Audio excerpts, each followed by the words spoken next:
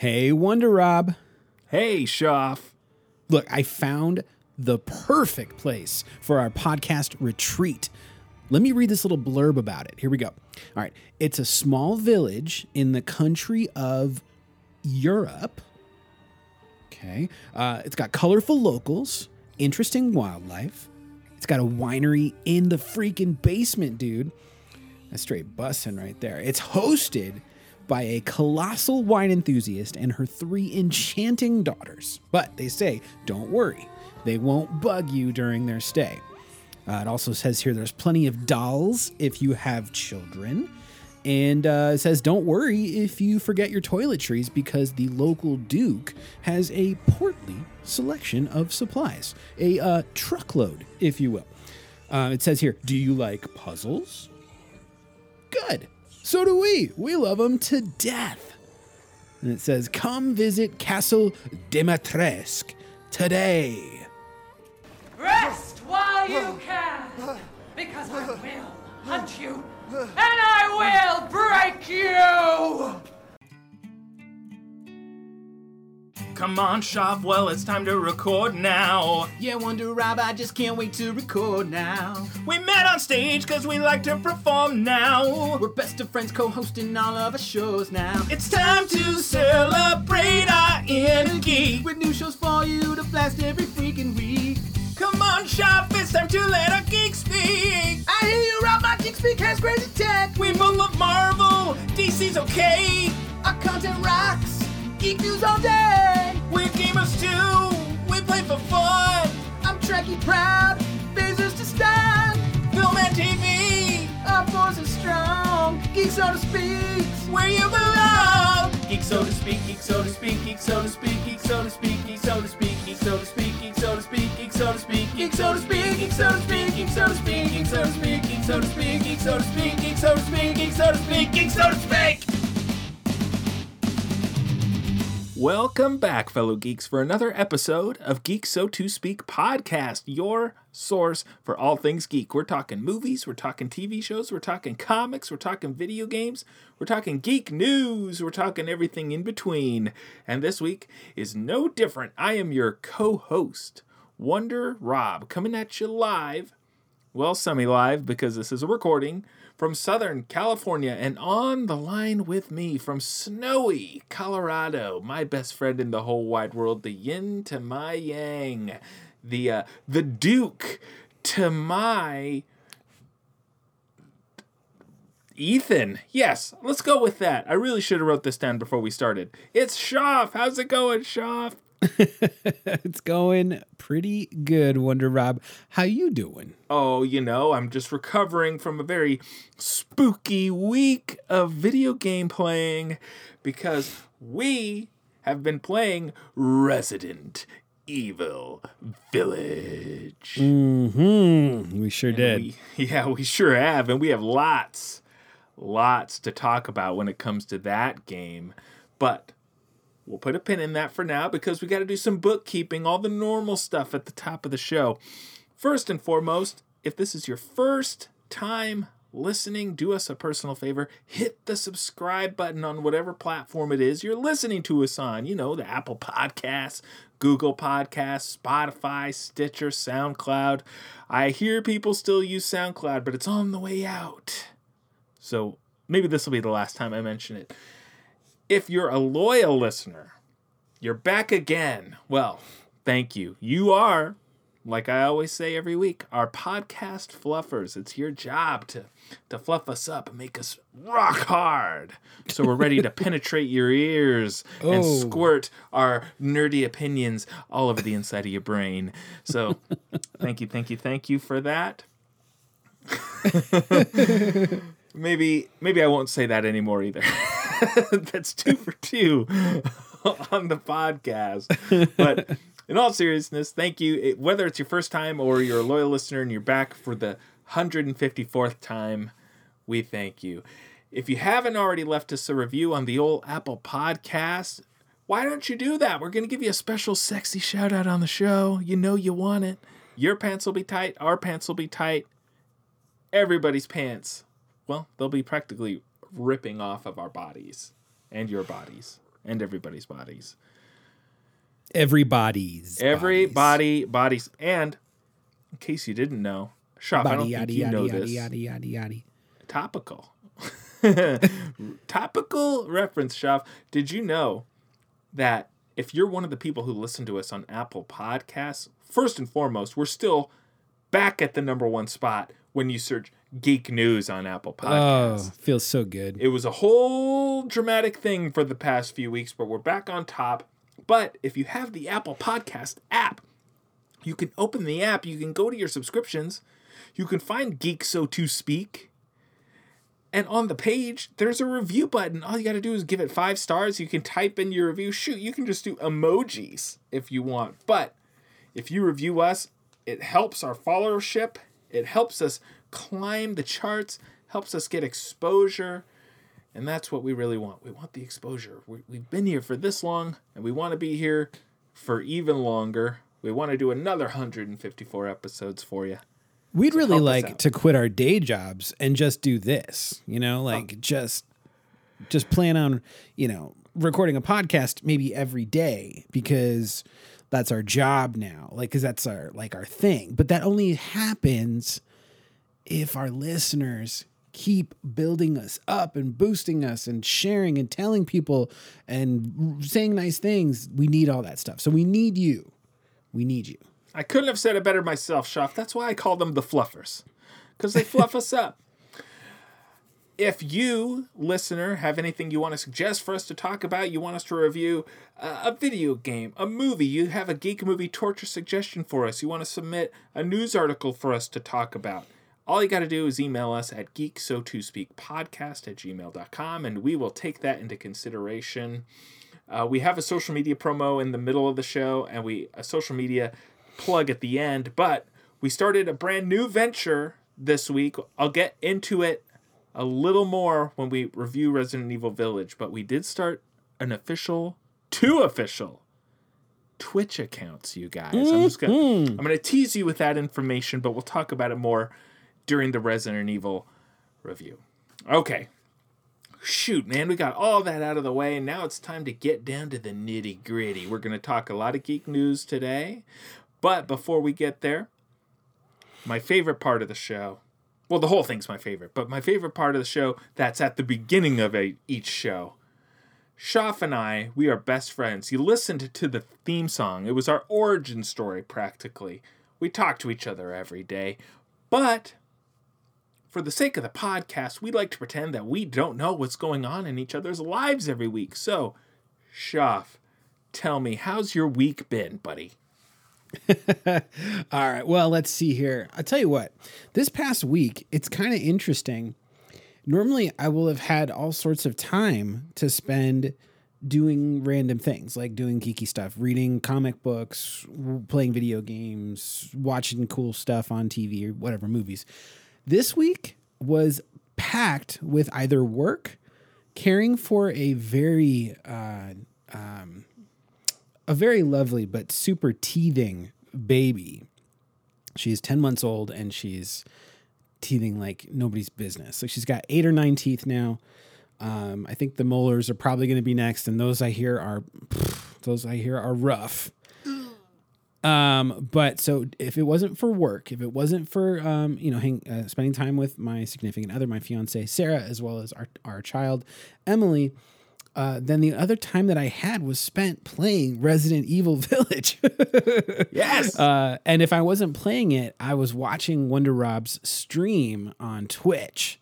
So I was living Resident Evil Village for the past week. Almost. What a great week, I bet. Yeah, almost exclusive. I mean, I can't tell you how many times I've shit my pants over the past week. I thought you meant just in your life in general. Well, no, just over the past week. Yeah, just lots of laundry having to be done because of so much Resident Evil stuff. But what I will say is, this past Sunday was Mother's Day, and it was Sarah's first Mother's Day with Emily outside of the womb. So it was great to celebrate Sarah for just being the amazing mom that she is. And, I wasn't really sure what to get her for a gift. Obviously, jewelry was a good option, but funds were a little bit tight, so I knew jewelry was not going to happen this time around. So, plus her birthday was on May 1st, so it's like really super duper close. And Wonder Rob, I think you understand this because Mother's Day and your wedding anniversary were like days apart. They're in the same week.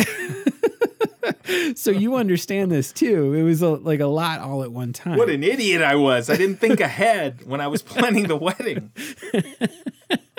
So you get it. But so funds were a little bit tighter than usual. So what I did instead is I found this website and they make custom socks. And so you can upload like a picture and they'll put the like a person's face on the socks and you can choose how many faces you want, blah, blah, blah. And it's like a really crisp photo and you can then have like a message on the socks. And so I had the message say #1 mom. And so that was like tiled as like a pattern across the sock. And I chose a yellow sock. And then I chose a really smiley picture of Emily. And I uploaded it and sent it off. I'm like, who knows what these are going to look like? I get them back. I first of all had to order with like the top shipping speed just so they would arrive in time for Mother's Day. But she opens them Monday on Mother's Day morning, and she starts laughing. They look. It's ridiculous how photo accurate. Like it's like a crisp, high resolution face of Emily's face, and it's a bunch of them just like tiled across the sock. So Sarah, of course, put them on when we got ready to go take a walk around the lake. And she made sure her socks were pulled up real high so that Emily's face was visible from any angle. And I can't tell you how many people stopped us on our walk around the lake and were like, oh my gosh, those socks are amazing. We were in the grocery store, people were stopping us. And then, of course, we're with Emily. So we would turn around and Emily would be smiling too. And so they would make the connection. That's her. It's this baby right here. These socks are incredible. So I knew in that moment with the amount of people that stopped and enjoyed the socks, I was like, I made a good choice. I did good on Mother's Day because it could have been anything else. It might not have gotten the recognition that funny baby face socks got. So yeah. Awesome. It was a win. It was a win. Awesome. I got to see these socks, man. Yeah, I'll send a picture. But yeah, so that was my week. I don't have a whole lot to say because the bulk of it's going to be in our discussion about Resident Evil Village. So we'll go for that. But Wonder Rob, what about you? Your past week, I know, equally filled with Resident Evil, but what else you got going on? Well, like I always say, always busy with work. So we'll put that at the top. But on my very limited free time this week, to be perfectly transparent, it's been mostly Resident Evil, you guys, and venturing into the world of Twitch. And when I'm not playing Resident Evil or thinking about Twitch, I was thinking about playing Resident Evil because I've been having so much fun playing Resident Evil. This is going to be a very positive Resident Evil review on my end, if you couldn't already tell. But I'm definitely enjoying it. But I did get one new thing this week, and you know what, Shoff? I meant to have it right here in front of me, but like a dummy, I didn't grab it before we started recording. It's right on the other side of this wall. I'm gonna step away for a second. Vamp. Shoff. Do it. Okay. So Wonder Rob is going back out into his main office, which is just full of tons of Ninja Turtles figures. He's got a bunch of new art. I saw a Mario Kart like framed art. It looked amazing. Okay, but I don't have my earbuds in. He's back. He's getting his earbuds in right now, and he is now back in front of us, ready to tell us all about what he just got. Okay, Shoff. So I got a new toy this week. It's not a terribly expensive toy or anything, but I listened to this. I listen to a lot of podcasts, Shoff. One in particular is called DLC, which is a video game podcast. It's similar to our show, but it's mainly just video game news. And one of the co-hosts every week is talking about games he's playing on his iPhone. You know, he's playing this or he's playing that, and he's having a good time. And he keeps talking about his backbone. He likes playing games on his backbone. And I'd be like, what the heck is a backbone, you guys? So I looked it up. It's a controller. Yeah. Schaff. And what do I have? It's You got a backbone. a backbone, you guys. I ordered a backbone for my phone. It has the feel of a regular controller. I would put it between somewhere like if the Nintendo Switch and the PlayStation smooshed and had a baby. That's what it feels like. It's got all the buttons. You know, it's got 2 shoulder buttons on the left and on the right. It's got all 4 buttons, 2 controller sticks, and it expands, Schaff. Can you hear it? Oh, so it'll fit whatever size phone you So got. it'll fit whatever size phone you got. Now, the main reason I was interested in this, I don't do a lot of mobile gaming. I haven't been a mobile gamer in terms of taking portables with me in a long time. I don't really play on my phone. Of course, I have the Switch, but you know that thing is pretty much a Nintendo machine, and it is currently collecting dust in its stock until the next big Nintendo game comes out, probably Mario Golf.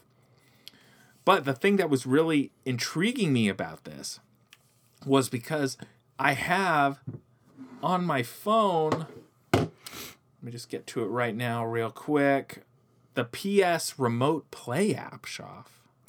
Oh.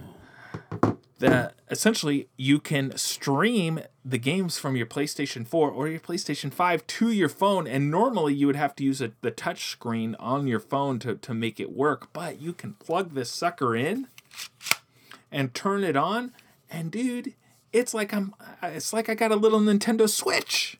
Are you saying you've already tried it? I've already tried it. And you tried it with what game? I started with Astro's Playroom.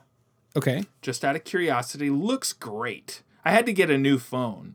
I told you this, was it last week when I had to get a new phone? My other phone was pretty much kaput, so I had to go and get a new phone. So I got the new phone. Looks great on the screen, but it plays really well. It has, at least for me, it's almost 1-to-1. I can't tell if I'm imagining that there's the tiniest lag in the input, but it wasn't enough to hinder the experience. So I did Astro's Playroom, and that was pretty good. But then I went into Spider-Man, Miles Morales, and now that's where it was real good. Again, it felt like it was just the tiniest little skin of your teeth lag, but I can't really tell if I was imagining it or not. Is there any way to calibrate the controller? If there is, I haven't figured it out yet. I only just got it, but I wanted to play with it. But here's what I'm really interested in doing. So your PlayStation has to be in sleep mode or rest mode. If your PlayStation is off, if I pull up the PlayStation app, it's not going to turn on. But if my PlayStation is in sleep mode, it'll communicate with the PlayStation. It'll calibrate the network. Can it communicate? Is it strong enough to communicate? And then eventually it'll turn on the PlayStation and you're good to go. So what I was thinking about, and this is in hindsight, because I'm about to say it out loud and I realize how bad it's going to sound. You did say that this week was my wedding anniversary, which it was, 3 years with my wife. We had a very lovely day. Thank you. We didn't do anything special on our anniversary because it was a work day. We got Lincoln, our boy, this, that, and the other. But not this weekend, not this upcoming weekend that we're currently going into. But I booked us a trip for next weekend. We're just going to go out to Newport. We went out there one time before, but we're going to go out there again and just have a nice weekend for our anniversary. But anyway, I got this, and I was like, this will be perfect for when we're in Newport. For my anniversary trip. So She's going to love watching me play this. It's going to be fantastic. So you bet I'm going to bring this with me, and I'm going to test it far away, because I'm curious if you have to be on Wi-Fi. I'm going to test it far away from my wife. You have to be on Wi-Fi. And so I'm gonna connect to the hotel's Wi-Fi, and I'm gonna see, will it wake my PlayStation and will it let me play my game? And then later, in about a month, Shoff, I'm going to Jamaica. I might even take it to Jamaica if it works in Newport. And just see if I can't connect to my PlayStation and play my games while I'm on a tropical island. It'll be fantastic. Oh my gosh. We'll see if you're still married 2 months from now. See if I make it to year 4. That's the goal. So I'm so far so good. I'm pleased with this little toy. They're not terribly expensive. So I'll give you my full review of the Backbone, not next week, but the week after that when I come back from Newport, and I'll let you know. It kind of sounds like you're cocking a gun or like a shotgun. Give it me really does. Give me a mini second. Oh, okay. I'm putting it down so I don't keep fidgeting with it while we're recording. But outside of that, that was probably the biggest main thing out of my week outside of playing Resident Evil. Like, this was a very big week. I've been looking forward to Resident Evil for a long time, so I spent most of my time getting into that game and telling my wife, I'm going to go play Resident Evil. And she's like, fine.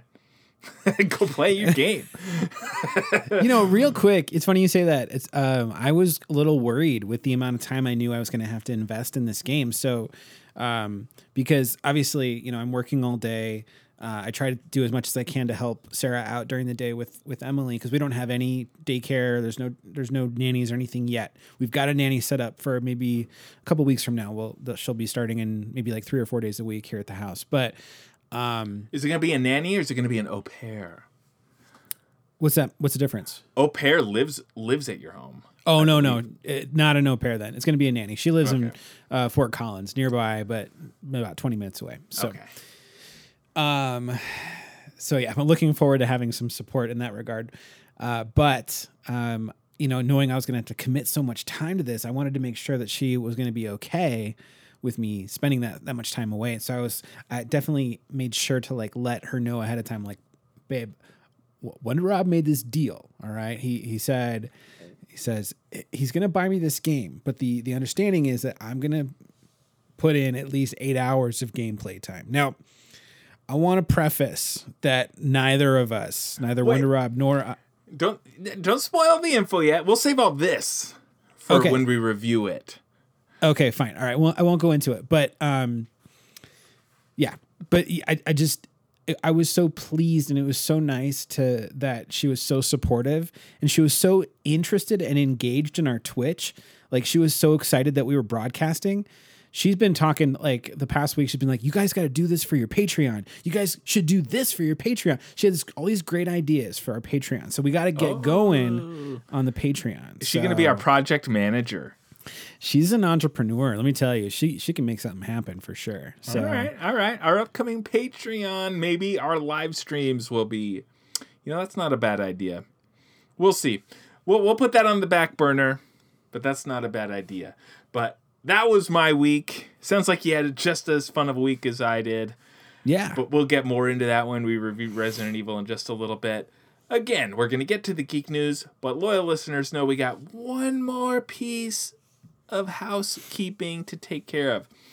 We do have a corrections department, you guys. Very rarely do we get something wrong on the show, but on the off chance that maybe we mispronounce somebody's name, because that's one thing our corrections department really loves to tell us, or we get the tiniest little fact wrong, he's there to let us know. He revels in it. He loves it like a pig in the mud. He's the pig, although he's very svelte and lean, but he's the pig and the corrections is the mud.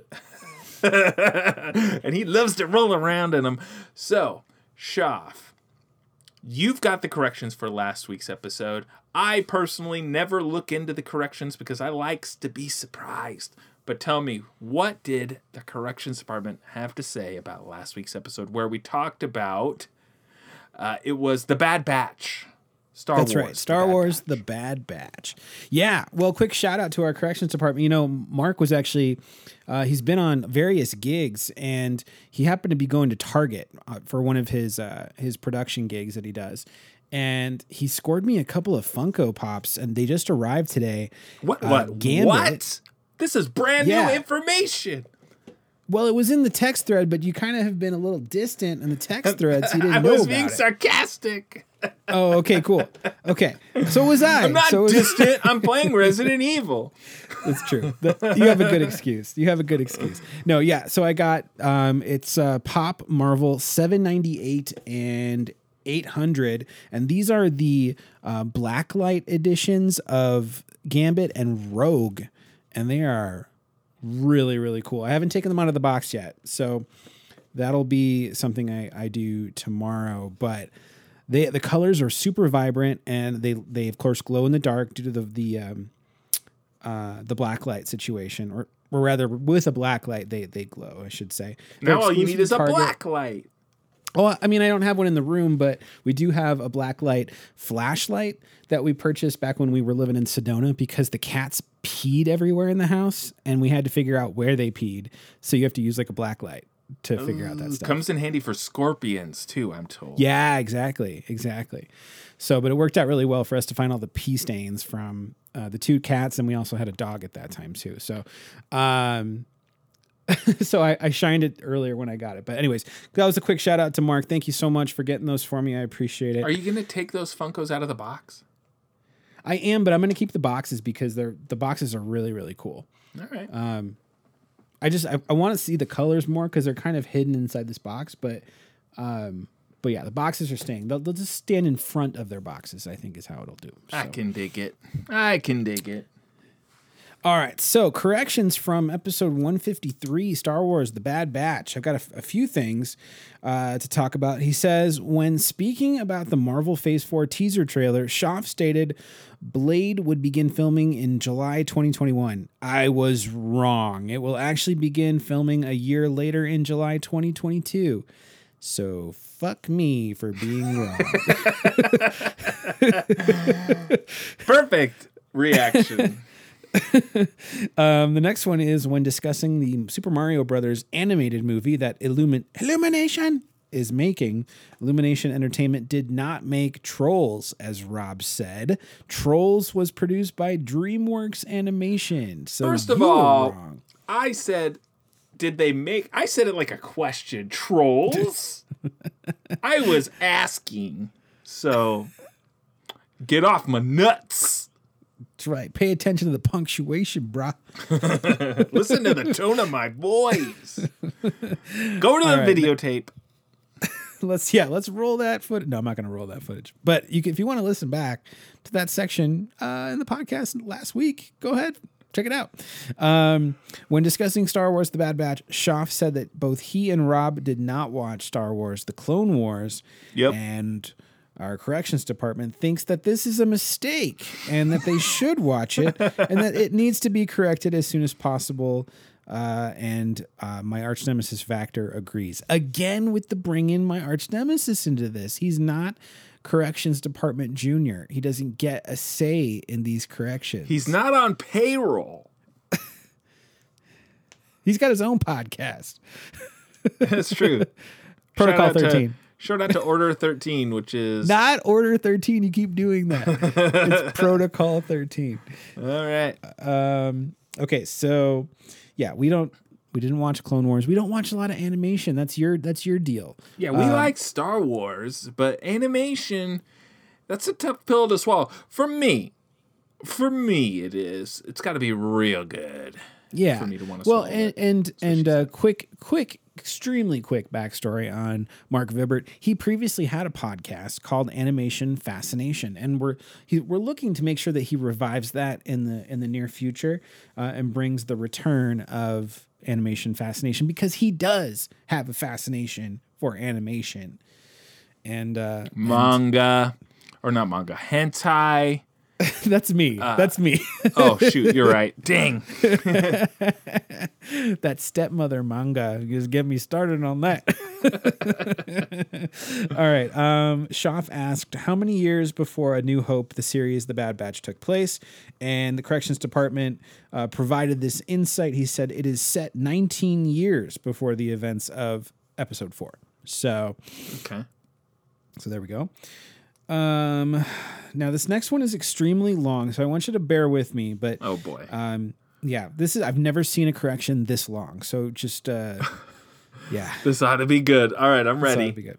He said, in the technicalities of clones doing it with one another, strictly speaking, clones could not be of the opposite sex. Clones share all of their DNA. If two people are of the opposite sex, one would have two X chromosomes, while the other would have one X and one Y. However, you could get very close to clones if the female clone has two copies of the male's X chromosome. The only genetic difference would be that the male has a Y chromosome that the female does not. I'm going to start talking really fast to move along with this. Proceeding with the answer from this point, the offspring would not be genetically identical to the clone parents. You have two copies of each of your genes, one from each parent. If two copies are exactly the same, you are homogeneous for that gene. If you have two slightly different versions, you are heterogeneous for that gene. Let's say you have a certain gene with alleles, gene versions A and A for a certain gene, and that's capital A, lowercase a.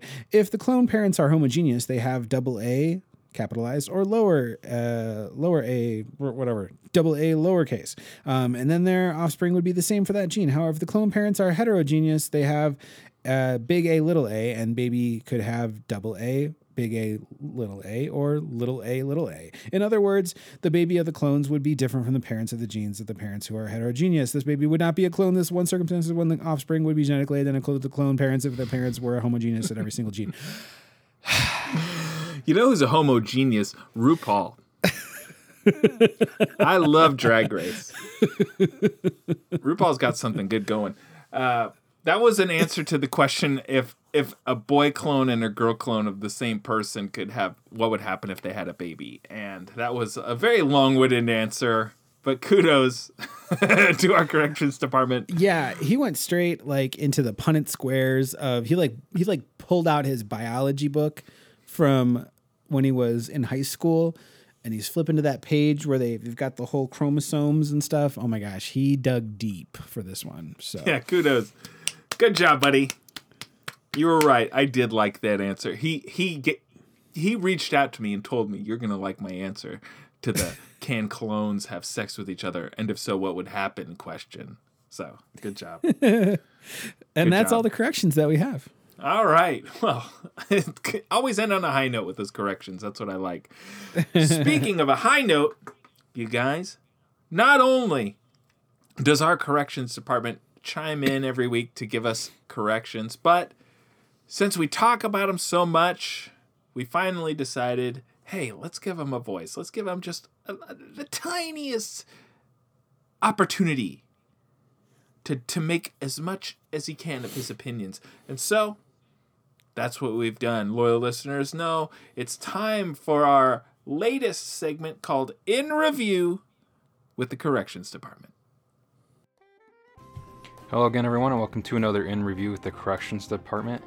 This week I'm going to talk about a recent visit me and my son made to the movie theater to see the 10th anniversary of Scott Pilgrim vs. the World. It was playing in Dolby Atmos. This is a movie that him and I both love. I actually got to see it about 11 years ago at San Diego Comic-Con when they did like a premiere there with Edgar Wright and most of the cast. And it's been one of my favorite movies ever since I've seen it. I love Edgar Wright as a director. I love his style of filmmaking, which is really on display in this movie, Scott Pilgrim. With all the visuals in it, it really lends itself to his style. I love like all the different colors in it and the way that he decides how the angles and how he shoots the film. Just love everything about it. All the casting in that movie is great. Michael Cera is amazing as Scott Pilgrim in it. I love that as well. And this is another thing that I share my love of something with my son. I've introduced him to the comic books for Scott Pilgrim, and he really loves the movie too. And we've also played the side-scrolling like 8-bit video game that they did for the movie as well. And it's just a really fun movie. Definitely suggest it to anyone that hasn't seen it, which unfortunately when it did come out originally 11 years ago, it didn't really do that well at the box office, but it's kind of become a cult hit since then. So if you haven't seen it yet, definitely go watch Scott Pilgrim vs. the World. But that's it for me this week, and back to Rob and Schaff.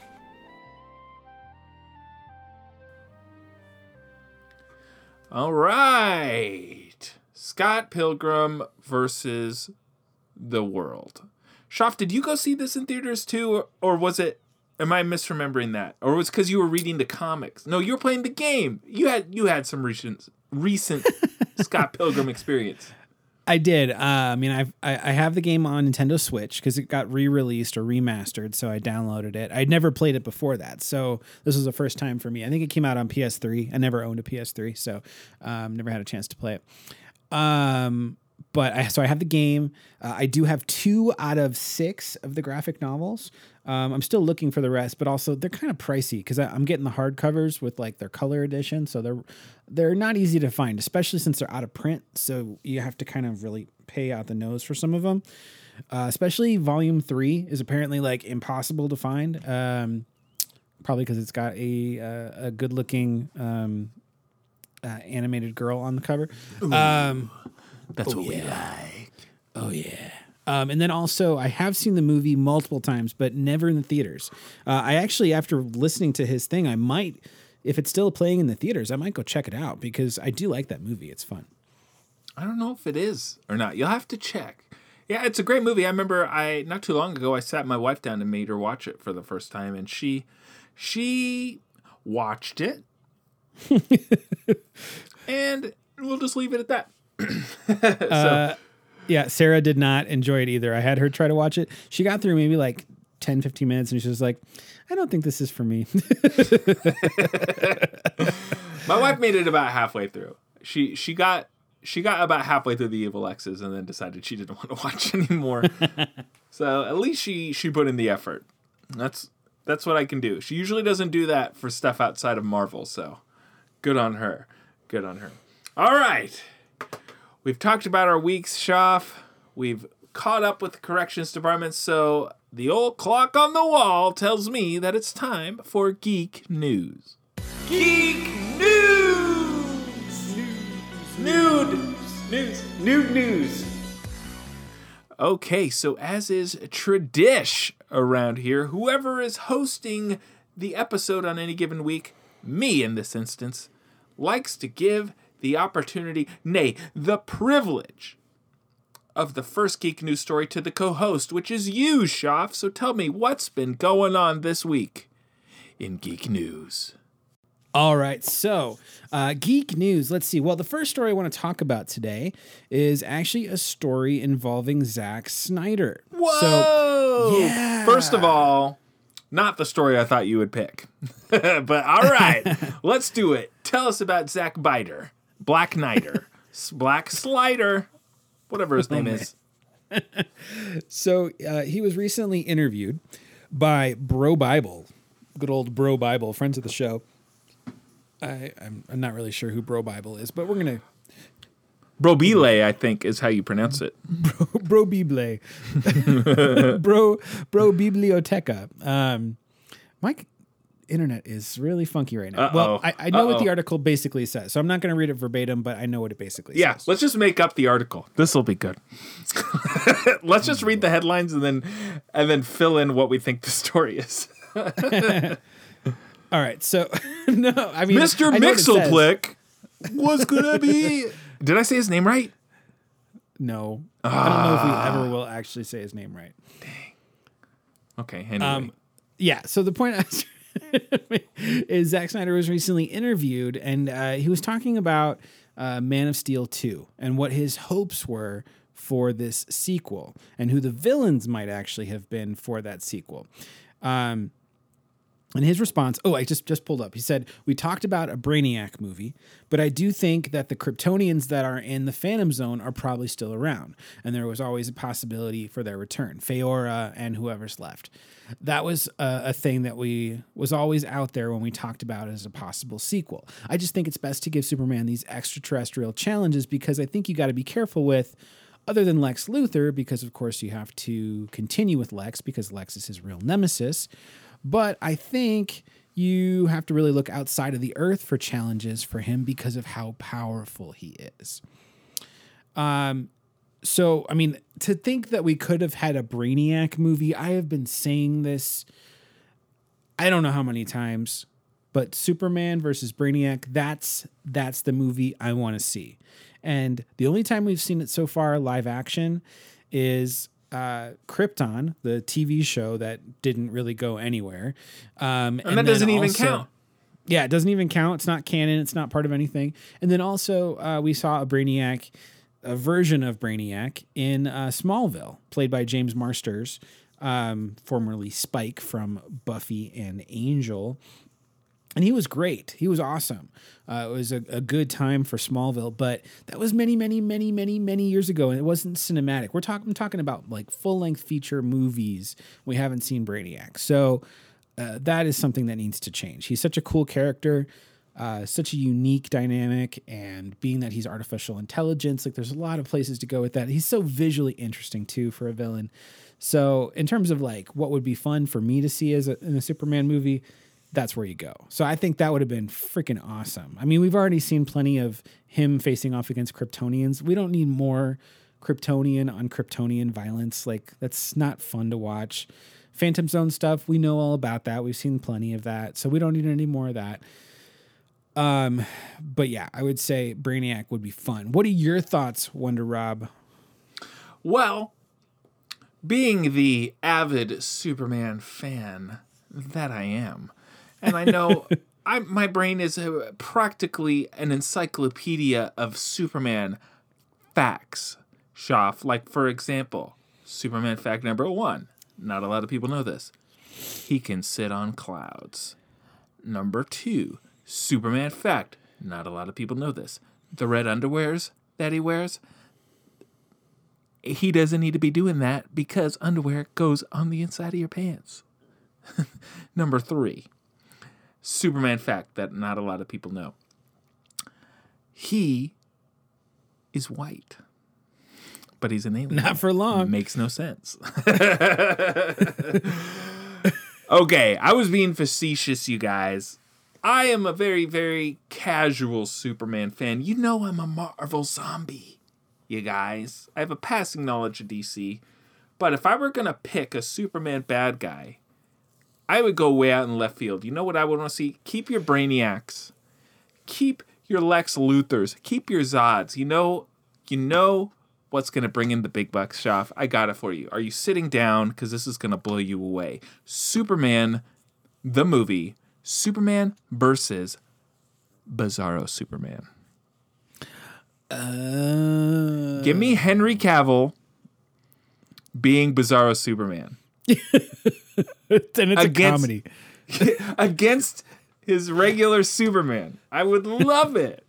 Could you imagine how good that would be? And make sure that Bizarro Superman has a big bushy mustache. Yes, he's got to be the opposite in all things, and that's just a little inside humor. He's got a mustache. I love it. Zach's, hold on, getting my phone out. Hold on a second. Okay, got my phone. Hey Siri. Hey Siri. Hi there. Call Zack Snyder. Siri's useless. Hey Siri. Oh my God. Hey Siri. Hey Siri. This is great content. Hey Siri. Siri doesn't want to talk to you. She's right there. Call Zack Snyder. I don't see a Zack Snyder in your God, you're useless. Useless. She told me to eat a bag of wieners last week. In the sound clip. She for did. our show. She did. Very, very nice. Thank you. Thank you. Okay, so moving on. This was the story that I was surprised, Schaff. I was dollars to donuts. I thought this was what you were going to pick for your story. I'm loading it up right now. Hold on. I'm just muting it so it doesn't get in my ear. There was a new trailer this week, Schaff, for the sequel to Venom. The sequel that most definitely wins title for stupidest title of a sequel ever made. Venom, Let There Be Carnage. Schaff, Let There Be Carnage. The trailer came out. Please let there be carnage. Hold on. It's playing in my ear when I asked it not to. Let me just fix this real quick. All right. So we're getting our first looks at this trailer, Schaff. let me go into the details. Actually, before I go into the details, I'm sure you've seen it. I know our listeners have seen it. I just want to get your initial impressions before I talk about things I've noticed. What did you think of this trailer, Shaf? Overall, I didn't hate it, but I felt like it was too dark. I don't mean like the tone of it was too dark. I mean the lighting of it was too dark. Like to the point where you can't really make out Carnage all that well. They show Carnage and it looks like it just looks too dark a red, and that bothers me because the last movie had this problem, right? We had Riot versus Venom, and Riot was gray and Venom is black. And when they get together, it just looks like a bunch of mud, and you can't really make it. And plus, all those scenes happened at night, so it was like impossible to see. It was impossible to see what they were doing. I mean, obviously they did it for a reason, right? Because, you know, they're going to pay this much on, you know, special effects and visual effects. It's easy if they can, the murkiness of it, they can get away with. But Carnage is a very bright red, or at least supposed to be. So I was really looking to see the punch of that color against whatever background or environment he was going to be in. And at least for what they showed, and hopefully this is not representative of what we're getting, he's too dark. He's way too dark a red to look right for Carnage, in my opinion. So excellent observation. And you made another observation, which is exactly what I was going to say, is that the last movie was Venom versus Riot, symbiote versus symbiote, or symbiote, if you're Jenny Slate, smooshing together, stationing together the whole movie. And here we are, this exact same thing twice. Shaf, that's like if they ended up making that Superman sequel and another Kryptonian came down and fought Superman and smashed the city. If they make Black Panther 2 and another person with a Black Panther suit comes. If they make Iron Man 4 and another Ironmonger comes around. It's the same thing. It's what I hate. Shaf, anyway. I gotta tell you, I was watching this trailer. I was watching it again before we recorded. As I like to do when there's trailers, just like to run it once or twice just to get my thoughts together. So I was watching it in the living room. I was at the kitchen table and my wife, she had just put our son to bed. She's at the cabinets. She's fiddling around with whatever she was doing over there, and she could hear this trailer playing, and she turns around halfway through it. She goes, "Is this a real trailer?" And I said, "Yeah, why?" She goes, "It sounds like a parody of a trailer." And is that... And I told her what it was. I said, "Yeah, it's Venom, Let There Be Carnage." And she goes, are they playing One is the Loneliest Number? And I said, yeah, it's a whole thing because Venom, he's a symbiote and he's an alien. And before I could even explain it, she goes, I don't care. And I was like, yes, neither do I. Neither do I. But I don't know how I feel. And then we smooshed. And then we stationed. That's why we were late recording the podcast by a minute. It was enough time to do it 3 times. Thank you. Rock the world. I don't know how I feel about this trailer, man. I don't know how I feel about this whole montage at the beginning of Venom making breakfast. Like it's a buddy cop movie or like an Odd Couple feel. Yeah, that's exactly how Andy Serkis referred to it. He called it like they're in their Odd Couple phase. And while I find it funny, it just tonally for Venom, I don't know, it makes him too funny. And if somebody is too funny, then they're not menacing. Then they're not imposing. They're not threatening. They're not intimidating. If you're funny, you're not scary. It's hard to be both. So when they make Venom so like cutesy is the best way to put it, like with the humor and stuff, it really takes away from what should be the scariness of Venom and the symbiote and things like that. Yeah, and then there's of course we're seeing Woody Harrelson as Cletus Cassidy. They got rid of that Sideshow Bob wig that he was in at the end of Venom. Hey. Oh, hey! Wait, that's I mean, I know that's not Krusty. Sideshow Bob. Yeah, I just keeping it in the vein of Simpsons. Here's my impression of Sideshow Bob. Are you ready? Let's do it.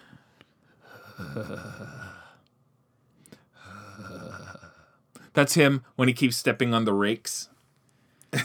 When he just steps on rakes over and over again, he's like, "Quapap, quapap." Anyway, thank you, everybody. That was amazing.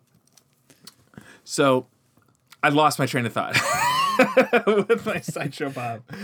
Oh, okay. So Woody Harrelson's in this. I don't want to say he's the only thing that redeemed this trailer for me because that's not really the case, but I don't dislike Woody Harrelson. Right. But Woody Harrelson isn't the type of actor where you go to see a movie because Woody Harrelson is in it. He's like, oh, Woody Harrelson's in this. All right. And so maybe that'll make it a little more enjoyable. I did notice there's a shot with what I think is a reporter. It's a very quick shot, but it's somebody at the Daily Bugle, and he's holding the Daily Bugle newspaper. And I noticed that it's the same Daily Bugle logo from the Sam Raimi Spider-Man movies, which further solidifies my theory that these are not in the MCU. These are in the Sam Raimi Marvel Universe. Same with Morpheus. I agree with you but there's something about that doesn't hold up, and that's that I was listening and watching the breakdown video, which is really strange, by the way, that Sony would put out a breakdown video right after the trailer. Sony comes did out. it was Sony. Huh. Yeah, Sony put out their own breakdown trailer, which is strange because, I mean, they're basically putting all of these various geek channels out of work for doing, and they're interviewing Andy Serkis, and Andy Serkis is breaking down the video, frame by frame, and it gets to that section. By the way, he referred to that character's name as Mulligan, and that should mean something for those of us that know about the Spider-Verse of characters, because Mulligan is actually the human counterpart of, I think his name is Toxin, if I'm not mistaken, is a symbiote who is the spawn of Venom. Mm-hmm. Or spawn of Carnage. Yeah, I'm looking at it right now. Patrick Mulligan of Earth 616, better known as Toxin, is a fictional character in Marvel Comics universe. Yeah. He was once the host of Toxin and has been killed. So, I mean, who knows? Maybe we'll also see Toxin in this movie. Or a third movie with another symbiote. Right, yeah. I mean, there's so many that they could do, but it's all pretty much the same stuff when you look at it. It's just different colors. Yeah. It's just different color symbiotes. And how come they all look like Spider-Man when they're not even aware of Spider-Man's existence? That's the point. That's what I wanted to get at. So Andy Serkis says in that breakdown that they are not aware of Spider-Man's existence. Maybe that's not...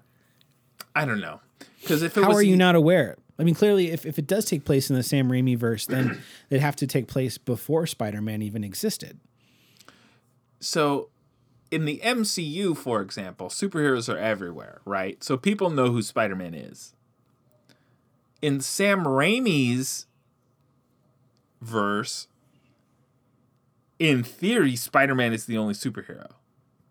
Maybe the X-Men are in that universe too. Maybe.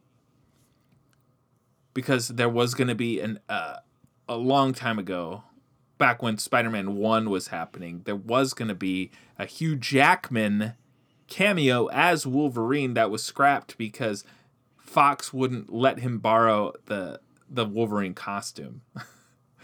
And when I say Wolverine costume, I mean that onesie leather suit that he wore. So there was initially going to be a Hugh Jackman cameo in that movie. So maybe, just maybe, they're in the same universe, but who knows? So you would think that if in this universe the only superhero that exists is Spider-Man, they would have heard of him.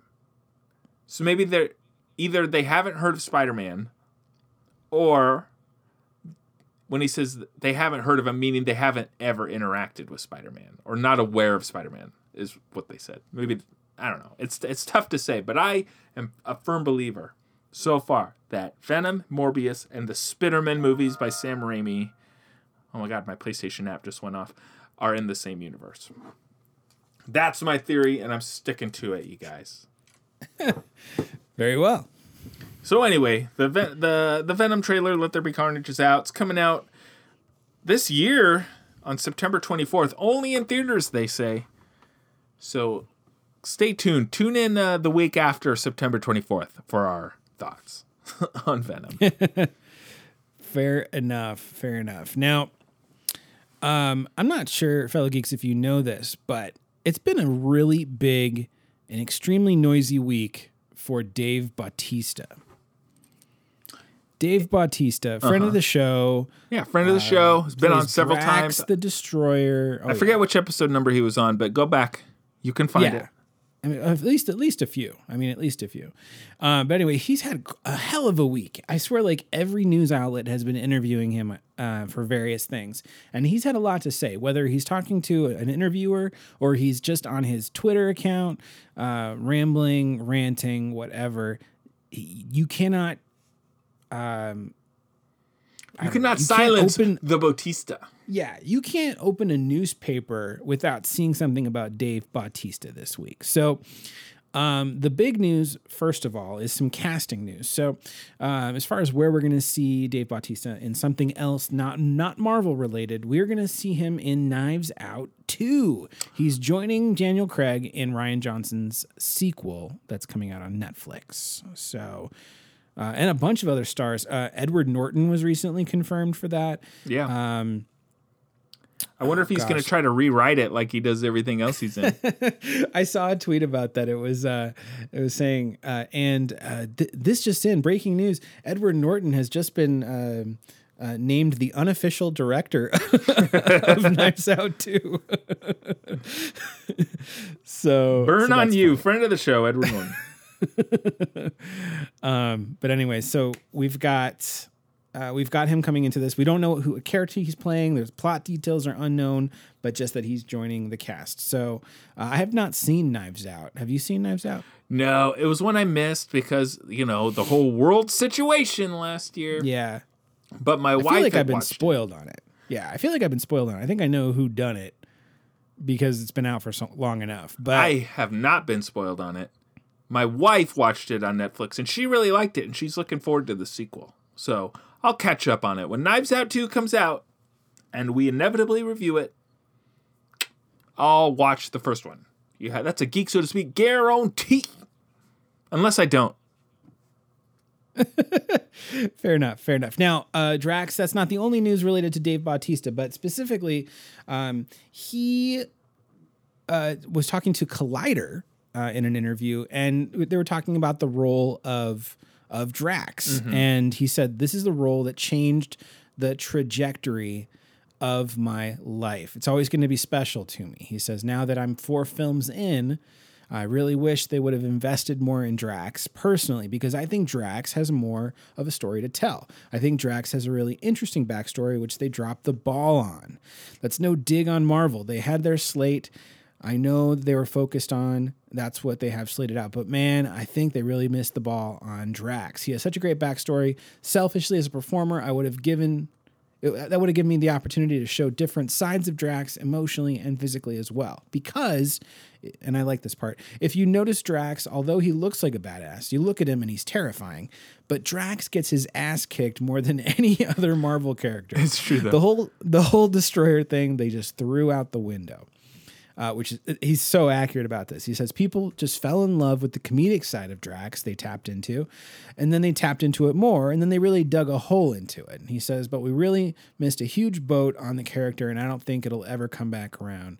He says, I'm just really looking forward to finishing out this whole journey. So probably safe to say, because he's seen the script for Guardians 3, he's probably not so much Drax the Destroyer in that. He's doing more invisible jokes. Exactly right. I'm not mad though. Here's the thing: like actors sometimes, and this happens a lot. I've noticed after they've played a role a few times, they don't like that they become sort of connected with the role. Like you get worried that you get sort of typecast. Like if you play this character too many times, nobody can see you as anything else. Drax, first of all, not Drax. Dave Bautista is a big dude. He's fucking muscular. Like, you're not going to be able to just play any role. Like, if you want to play just John Everyman, you're going to have to lose a bunch of that muscle because John Everyman is not fucking jacked like you are. It's true. It's true. It's like when The Rock is in a movie, I don't see him transforming into other characters. I say, oh, this is The Rock as the Tooth Fairy now. Okay, got it. Oh, this is The Rock going to the center of the earth. Oh, this is The Rock flying a helicopter, the movie, or whatever he's doing. This is The Rock being the skipper of a Jungle Cruise boat. Got it. It's The Rock in every movie, and it's the same with Dave Bautista, although it's a little different with Dave Bautista for me because it's not like, oh, Dave Bautista is in this, Dave Bautista is in that. For me, it's Drax is in this. Oh, that's Drax. Oh my gosh. Well, he did actually turn in a pretty dramatic, awesome performance in Blade Runner 2049. I don't know if you saw that, but he was really good in that. He definitely has the dramatic chops, but when you look at Drax, what they have done with the characters, they've really carved out a nice comedic niche for him. And within the Guardians, I mean, to hold your own comedically, that's a tough thing. You've got Chris Pratt, who's awesome. Whenever Thor is around, they have some great chemistry. Mantis is a lot of fun. Rocket's a hoot. You know, like there's so much already comedic wise. So if you can still hold your own as Drax and you still get plenty of laughs, it's probably some of the most laughs, then, I mean, you're doing good. Their measure of success, I think, gets a little bit cloudy. He should just be so grateful that he has this opportunity and not be so, oh, they missed the boat. You know, you're lucky you're in a fucking Marvel movie. You're making millions and millions of dollars hand over fist. Like, stop. He doesn't need to complaining. work anymore. Yeah. He could not work anymore and be just fine. But no, my craft. So, well, there's more to this whole like week for Dave Bautista. There's more. There's more. So he was on Twitter, and he was people were obviously concerned because of basically what he said in that interview. It kind of indicates that he's pretty much done as Drax. But he wanted to confirm. He's like, Drax isn't going anywhere. He just won't be played by this dude, meaning himself. By the time the same thing, Dave. It'll be played by some other person who's super jacked. Basically, if The Rock's available, he's going to be Drax. Dave Bautista, Drax isn't going away. I'm just not playing him anymore, and I'm never going to do it again. You know, but he's not going away. He says by the time Guardians 3 comes out, he's going to be 54 years old, for God's sake. I'm expecting everything to start sagging any second now. So after that tweet came through, then James Gunn commented on the tweet, and he said, "There's no Drax for me without you, buddy. You are the MCU's Drax the Destroyer, and as far as I'm concerned, could never be replaced. And you have the right to do whatever you want with your body." No, he says, "You have the right to do whatever you want with your acting choices." To which, and this is the final piece of it, he says, and this is Dave's response. He says, "There's no Drax for me without you, brother. Hashtag end of a journey. I love you, dude." And then James Gunn responds back with, "I love you too. Do you want to have a threesome with my hot blonde wife?" And Drax is like, "Actually, I already had sex with her just 5 minutes ago, and she was great." And then James is like, "I hate you." And then it just continued to escalate, and now they're bitter enemies. Yeah. No kidding. Whew, yeah. Big week for Dave Bautista. Big week for Bautista tagging James Gunn's wife? Question mark? Girlfriend? Tagged her hard. Yep. You know, gotta respect that. You gotta respect that. Shout out to James Gunn's wife, who friend of the show, James Gunn's wife. She's going to be in the Suicide Squad, and she'll also be in the Peacemaker TV show. So look forward to that. Oh my gosh. How do I follow this up, Shoff? I know. Let me tell you about Nintendo. This little thing Nintendo just came out with.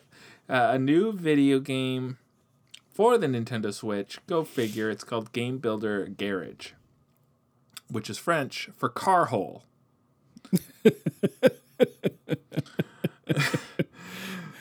It's essentially, let me just break this down for you, Shoff. It's a first party game from Nintendo that teaches you how to make video games the Nintendo way. Have you ever played, Shoff, a little game called Mario Maker or Mario Maker DOS? Mario Maker. Yes. In fact, somebody really amazing, best friend, purchased it for me. That's right. It was me. I knew you played it. That was a leading question. And you passed with flying colors. Woo! A++, actually. I'm going to give you an extra plus for the compliment. So thank you on that. Well, anyway, the idea behind Super Mario Maker is that it gives you all the tools you need, Shoff, to make your own custom Mario levels. Be it just, a real simple, I'm just going to go from the left to the right. I'm going to stomp on a couple of Goombas and I'm going to capture the flag. Or to modern Mario hellscapes with fireballs, Bowsers, the Koopa Kids, and consistent deaths. Or something in between. Well, they're taking this concept, but for actual other video games. So they put out a little trailer. Shoff, I don't know if you got a chance to watch the trailer, but I put my eyes on it, and it was showing people making things like top-down shooters, little run and gun platforms, puzzle games, card games. They were making all sorts of stuff. Yeah, like Flappy Bird copies and things like that. Oh, yeah. Yeah, they were doing a lot of things. So Nintendo put this out. Nintendo put out this statement. For anyone who has always wanted to make their own video games, Game Builder Garage is the perfect place to start. And that was said by Nick Chavez, Nintendo of America's Senior Vice President. He continued to say, through the use of guided lessons and memorable Noden characters, whatever that means, Game Builder Garage helps make creating video games just as much fun as playing them. So when you first boot up Game Builder Garage Shoff, you start with Lesson Mode. Here you'll meet the colorful and quirky Noden, the creatures who help you learn the basic concept of visual programming and step-by-step interactive lessons that you can take at your own pace. These lessons were designed to be fun, engaging for people, and perfect for everybody of any experience level, with checkpoints between for players to test their knowledge by solving small puzzles or tasks, or free programming mode where you can bring your own game ideas to life by putting all the skills learned in the lessons with this particular test. With simple press of a button, you can swap between programming or just quickly try out your creation to see how it plays. Also, what's interesting about this, of course, is if I make a game, Shoff, you can download it and play it. Or if you made a game of hentai naked girls, I could play it. You're innovating in the genre, Shoff. You're gonna be the first one. You're gonna be like those games where it's like a little banner on top of the screen. It's like, how fast can you finish? Like you're gonna be making stuff like that. This game will make you come in 30 seconds. Now I don't know about that. I mean, I've only heard of these games. Right. In passing from Vactor, your arch nemesis, who is, according to himself, a entrepreneur and enthusiast of these adult video games. So he's always talking about them. But anyway, that's neither here nor there. This to me, the most interesting part about this game, it does intrigue me. The most interesting part about this whole thing, though, the thing that really blew my mind, something that Nintendo never does, is they're putting this game out for $30. They never put games out for less than $60, first-party games. So it's accessible. I might get it. I might get it, Shoff. Does this game speak to you, or are you the type who will get it and just sit there with it and be like, Rob, hurry up and make a game. I'm waiting to play it. Yeah, I feel like I'd be more interested in playing other people's levels of whatever they make versus making my own. I don't know that I've got the chops to build like a game of my own, but it'd be worth a try. Maybe if it's user friendly enough, I definitely want to give it a shot. And $30, it's hard to say no. I mean, what else are you going to play on the Switch? It's time to dust that sucker off and get that sucker pre-ordered. So. And as you know, I went through a serious Mario Maker phase where I was making levels and watching people die at my levels over and over with great joy. So I feel like if I got this game, it's something that I would probably get into. So we'll see. More to come on that when I get this game, Game Builder Garage. Unless I don't. So look forward to that. Fair enough. When is that game coming out again? Oh, shoot. I closed the story. Shoff. Don't worry. Pulling it back up. because I'm going to have an answer for you as soon as my internet loads it back up, which is currently doing right now. Game Builder Garage launches for Nintendo Switch on June 11th, so less than a month, Shoff, on the Nintendo eShop and Nintendo.com at a suggested retail price of what I just said, $29.99 plus tax. Nice.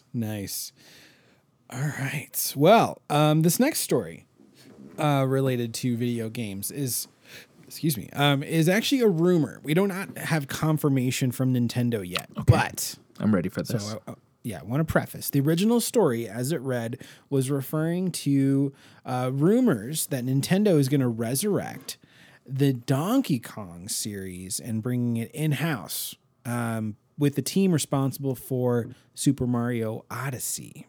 So, Donkey little Dong. context. Good old Donkey Kong. Yeah. YouTuber Lonely Goomba has mentioned the rumor in passing. Did I say Roomba? Lonely Goomba has mentioned the Roomba in passing on social media, and other sources have also discussed it. But Nintendo Life can confirm that it has heard the same rumor from an independent and very trusted source. They do not have any claims as far as... the source claims the game will be 2D or 2.5D if you prefer and not 3D. So it might be more of a hybrid. Now, there was an update to this story. So highly respected Donkey Kong fan site DK Vine has chimed in on the report, and they added some information. They said, apparently this new Donkey Kong game development of it began around 2017, 2018. And it seems like... they have no info on this 2D, 2.5D versus 3D debate, so we're not sure. We know it's going to be a platformer of some kind. We also know it's not going to be Donkey Kong Country. At least it's not going to be in the branding of Donkey Kong Country, because that was not done. That was done by Rare, right? So this is going to be bringing it in-house to, they call it EPD, the EPD team. So that's really all we have right now. Now, knowing that we don't have a lot to go off of, the team that brought Super Mario Odyssey, Wonder Rob, my question to you is this. I'm ready. Are you glad that they are choosing to make a Donkey Kong game for the Switch that is more of a platformer? Because the last one was Tropical Freeze, and that wasn't true. It was a platformer, but it was really more of a... what's the word? A port. It was a port from the Wii U. So so this would be like an actual exclusive to the Switch. Are you glad that it's Donkey Kong related, or would you have preferred to see a sequel to Super Mario Odyssey? Well, first and foremost, I would have rather seen a sequel to Super Mario Odyssey. Nobody in their right mind is saying, oh, I'm glad they made Donkey Kong instead of Super Mario. No, get out of here. Get out of here. Get out of here. That makes no sense. I'm not like thrilled that they're making a Donkey Kong game. I'm not upset about it either. The last Donkey Kong game I played was Donkey Kong 64. The last Donkey Kong game I beat was Donkey Kong Country Diddy Kong's Quest. Shoff. I haven't played a Donkey Kong game in a while, and I didn't beat Donkey Kong 64 because at the time, in that era, I really, really enjoyed Donkey Kong Country. And then I was hyped because Donkey Kong got an iteration on the N64, and I was not happy with that game. I did not enjoy it at the time. I don't know, maybe if my gaming sensibilities these days, I went back and played it, maybe I'd enjoy it more, but I'm not going to do that, Shoff, unless they make an N64 Mini to go next to my Super Nintendo Mini and my NES Mini. Then maybe I'll try it. You know, one platformer on the N64 that I did love from Rareware was Banjo and Kazooie. That was a great platformer. So I've heard. But I've never played those games.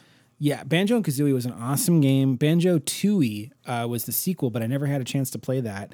But that was Rare's, I think, better game. And if they had modeled Donkey Kong 64 closer to Banjo-Kazooie, I think they would have had greater success. You're probably right. You're probably right. But anyway, I mean, Super Mario Odyssey, they made a good game. If they make a Mario Odyssey style Donkey Kong game, at the very least I would try it. But I'm not buying a ticket to the hype train to Donkey Kong Island. I'm not doing that right now. But I'll tell you what game they need to make separate from all of this is a Mario Kart 9. shoot, man, Mario Kart 8 is the #1 racing game of all time in terms of sales. And that's just a port. And I'm talking Mario Kart 8 Deluxe, whatever it's called on the Nintendo Switch. The #1 selling racing game of all time. And these guys won't even make an F-Zero game. That's what I would want. Give me a new F-Zero, you guys. But they probably don't want to. They probably think it's cannibalizing the sales of Mario Kart. But anyway, neither here nor there. But yes, give me a Mario Kart 9. I would love it. This is what they need to do. Nintendo, this is my free idea to you.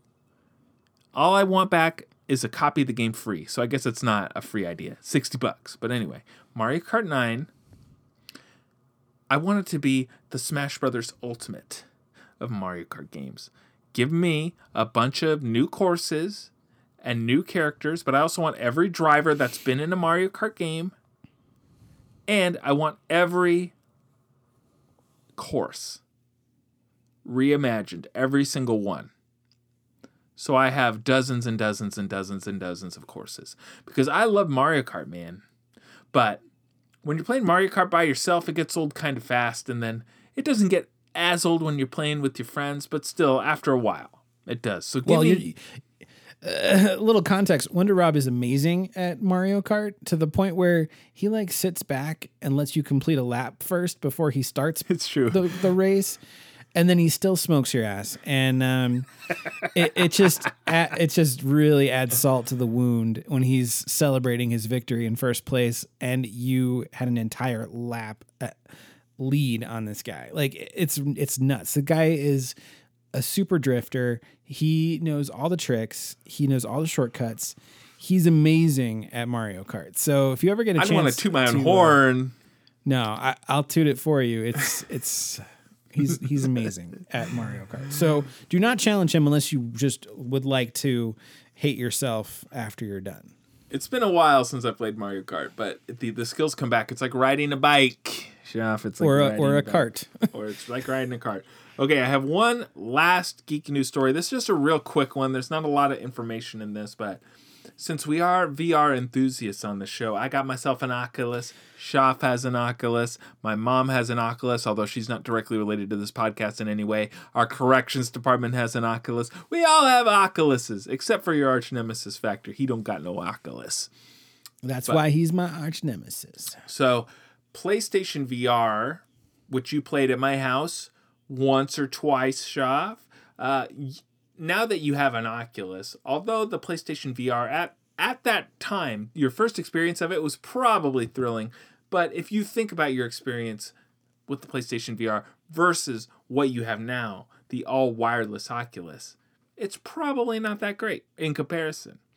Well, PlayStation is looking to change your thoughts on the PlayStation VR because, as we've reported on the previous episode before, the PSVR 2 is coming out probably not in 2021, maybe 2022. We'll see. But a few more details have come out on the system. Number one, multiple sources have told Upload VR that Sony recently shared more details of the PSVR. Just like I said, topping the list of details is a 4,000 by 2040 pixel resolution. That's 2,000 by 200 or 2040 for each eye shot, just in case you didn't realize that, which gives you a stunning total of 8.16 million with an M pixels. That's way higher than the PSVR, Shaf, and just a scotch more of a resolution than the Oculus Quest 2. That was my biggest disappointment with the PlayStation VR. Even though I did enjoy my time with the PlayStation VR before I moved on to the Oculus, I remember getting into Skyrim. That was the first VR game that I played on my PlayStation and being a little disappointed in the resolution of the game. Few more details, just key details. The headset will include onboard cameras for tracking your eye movement, which is really interesting to me, Shaf. I'm trying That's to think really of cool. How could that possibly be put into gameplay where it's tracking your eye movement. I mean, I'm sure there's lots of ways, but I'm trying to imagine it. It's a very interesting concept. So it's going to track your eye movement, body movement, and the placement of the new curvy PSVR controllers. Sony also reportedly told partners that the new headset will have lens separation adjustment to make the wearing experience adaptable. Surprise, surprise. Just like the Oculus. Obviously, the original PSVR was very successful. It sold more than 5 million units between 2016 and 2019. So obviously, this puts the pressure on Sony to deliver an outstanding performance for the PSVR 2, which your boy Schaff and your boy Wonder Rob will be getting, or at least one of us. probably Schaff, and I'm gonna want it. But anyway, more news on that as it develops, but just a little taste of the PSVR. I think, Schaff, that this is a good place to stop just briefly and take a quick break, stretch our legs, because we've been playing Resident Evil Village and we have lots to say on it. So let's tell these guys where they can find us on social media. And when we get back, I was like, am I going to talk about Twitch now or am I going to talk about a Twitch later? We'll talk about Twitch first. When we get back from our break, we'll be right back. Hey gang, Wonder Rob here. And Schaff's here too. We're taking a short break from all the geek news to let you know where you can find us on social media. That's right. Find us on Facebook at Geek So to Speak Podcast and join the Geek Nation. It's the best way to stay up to date on all the latest geek news and extra stuff we don't get to cover on the show. You can also find us on Instagram at Geek So To Speak Podcast and Twitter at Geek So To Speak PC. Also, if you want to suggest a topic for geek news, a review, or even a geek movie torture, you can email us at geeksotospeakpodcast@gmail.com. Thanks so much for listening. Don't forget to subscribe if you're not already subscribed, and leave us a nice review for a sexy shout out on the show. Thank you so much for listening. Same geek time. Same geek channel. And we're back. That's right. We are back and we are talking about Resident Evil Village. But first, we want to quickly take a moment, or not really quickly, but quickly take a moment to at least drop our handles so you know. But we have been dabbling in the game streaming and broadcasting for the first time for both of us. I was a little shocked that Wonder Rob had never done this before because he's far more a gamer than I am. But we both busted each of our cherries on Twitch this past week. We had the itch to Twitch, and I set up an account, and mine is at Geek So To Speak Schaff, and Wonder Rob set up a joint account for the two of us, and he's been streaming on that one specifically, and that's at Geek So To Speak Podcast. So please follow us on there. We've got at least 3 or 4, maybe even 5 videos up of various streams of just our various gameplay of the game, and you'll hear us talking. And I'll tell you, Wonder Rob is a joy and so much fun to listen to and watch to play. So far more entertaining than me. There's moments where I'm just completely silent because I'm too scared to talk. Because you turned off your mic because you had McDonald's. Well, that's true. I did turn off my mic at one point because I was feverishly and frighteningly eating a fillet of fish and a double cheeseburger. I didn't want to sound gross on the microphone, but there's plenty of times when I'm still quiet, even though the mic is on, and I'm just like quiet because I am too afraid to say anything. So Wonder Rob is more entertaining to listen to. But anyways, And these accounts, they're brand new. They're fresh. They're not even a week old, at least as of recording this podcast. They're not even a week old yet. The reason why I started laughing when you were talking about the numbers of videos, when you said, we've got 3 or 4, I thought you were going to say followers. I was like, yeah, I only have 3 followers. The Geek So To Speak podcast handle is the official podcast the handle for the show itself. So that could be either myself or Schaff streaming, depending on how we're feeling. Once Schaff has the login info, that is. And Schaff has his own Geek, so to speak, Schaff. And he has 5 followers last I checked, Schaff. La-di-da, Mr. Fancy Man. Good for you. That means one of them must be somebody I don't know. Yep, I think so. You got one genuine follower. That's amazing. Anyway, we're both new to Twitch. We're learning it. We're going to keep it going. We might do some It Takes Two streaming because that's a game we're currently enjoying. And then as newer games come out, Schaff, I think it's safe to say you or myself can find the time to commit to streaming. But keep your ear to the ground, folks, because it may or may not be becoming a Patreon exclusive. So we'll see how that goes. All right, that's enough talking about Twitch. That's enough of that. Let's talk Resident Evil Village, Schaff. This is the 8th mainline Resident Evil game out from Capcom. Highly anticipated sequel to Resident Evil 7, Schaff, which was a departure from the Resident Evil formula. Gone are the days of the third-person static camera pre-rendered background Resident Evil shambling zombie games. Nay, we are in the first-person psychological horror, body horror, jump scare horror games. Now, I have been looking forward to this game since they announced it, since we first got a taste of it, which I think was it was last year during the Xbox game event, I think is when they first announced this game. When they initially showed us the Xbox Series X and then they had a series of trailers. I think that's when they showed it. That sounds about right. Yeah. Or maybe it was the Either that PlayStation one. Either that or the State of Play. Yeah, it was one of the two. Yeah. It was one of the two. But of course, I was hook, line, and stinkered immediately. Schaff, on the other hand,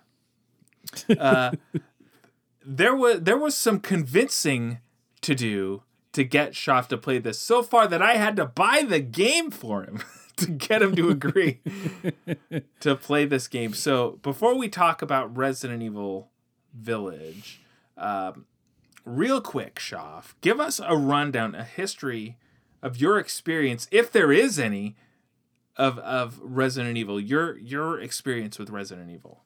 Okay, so... And not the Mila Jovovich movie. No. Just the video games. Yeah. The first Resident Evil game I played was actually the first Resident Evil game. It came out on the N64. At least that's where I played it. It was on the N64. And it was a buddy of mine's game, so I didn't own it. So it wasn't like I was playing it on my own. It was watching him play, and then occasionally he'd hand the controller to me. And I would be freaked out. But all I remember from that game is the dialogue being very like stilted and funny, and like people, the way people talk to each other was very like robotic and artificial. Don't open that door. You almost became a Jill pancake or a Jill sandwich or something stupid. Exactly. Yeah, terrible writing. The voice acting was really subpar. Obviously, it wasn't a game that had amazing graphics, but at the time, it was pretty impressive, I think. The dynamic was a lot different, too. It was sort of like third person over the shoulder kind of a thing. The camera was fixed, right? Like you would go through the hallway and the camera was a fixed location, which was part of the cinematic style. And that was always frustrating to me because like you couldn't necessarily aim your gun straight on. Like it was always... you have to like plan for an angle shot or something like that. So, I remember it being scary. I remember there being all those like zombie dogs and stuff like that. Always like was super scary, but I remember just not liking to being scared in general. So I kind of avoided this video game series as much as possible. I've never owned a Resident Evil game until this one. And I didn't know anything about the story, so Wonder Rob had to send me like a recap video from YouTube for the Resident Evil 7 storyline so I could understand, because this is a continuation of that and the continuation of the protagonist, Ethan Winters. So So very minimal history with Resident Evil. All right. I like it. I am the opposite. My very first experience with Resident Evil, I may or may not have said this on the show before. My very first experience with Resident Evil was on the PlayStation 1, Shoff. I never owned a PlayStation 1. But back in the day, Shoff, at Blockbusters, they would have the PlayStation video games section, and I would always look at the PlayStation video games because they always look so cool. I'd be like, oh man, they have a Spawn game. Oh, this looks really good. Oh, they got Mortal Kombat. Resident Evil, what's this? And eventually the Blockbuster, that was our local Blockbuster, eventually they started renting PlayStation consoles, Shoff. So after weeks of begging my mom, just let me rent a PlayStation. I just want to play PlayStation. She finally caved, and she rented a PlayStation, and I got to pick one game, and I picked Resident Evil. And I don't know why I picked it, but I picked it. And I remember, of course, this is dumb now, but I remember the opening of Resident Evil. It was a live action shot of these actors playing the characters. And I'd be like, Mom, look how good these graphics are. They look so real, Mom. It's a full motion video. there's no graphics.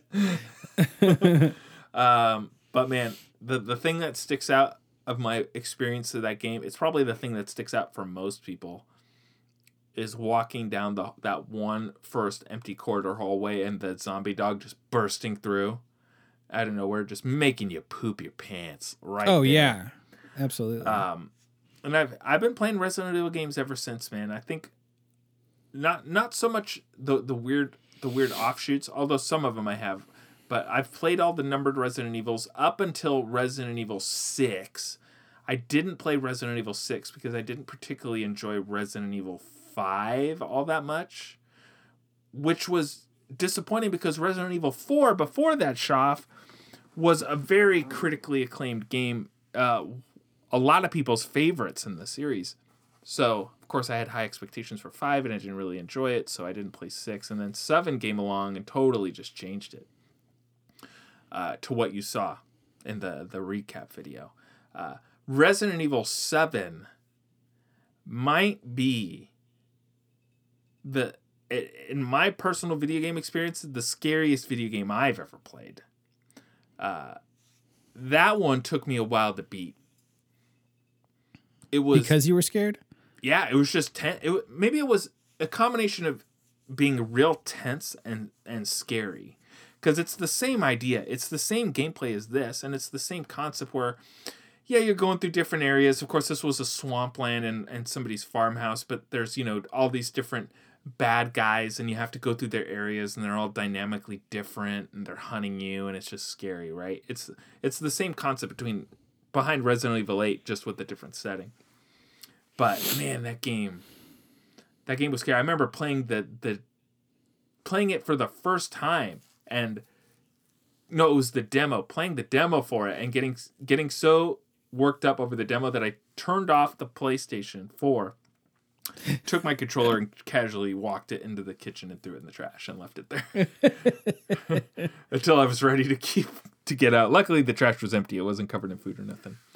But I'm a real big fan of these games. So we're gonna talk Resident Evil 8, you guys. If you didn't already know, we're gonna spoil this game. So if you have not gotten that far into Resident Evil yet, just listen with caution. Neither of us have beaten the game, but I think it's safe to say that we are at least, if not further than halfway through at this point. Yeah, that sounds probably. about right. The game is supposedly 10 to 12 hours. Yeah. Based on what we have both achieved, we're pretty much at the halfway point. It sounds about right. So we're about halfway through, so just keep that in mind.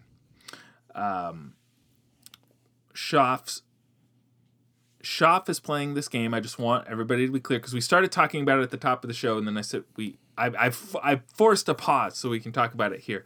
So Shoff is not a fan of these horror games. So eventually, through various recordings of Geek, so to speak, I convinced him to play this game under the stipulations that, yes, I'll buy it for you if you agree to review it, but I want at least 8 hours of gameplay out of you.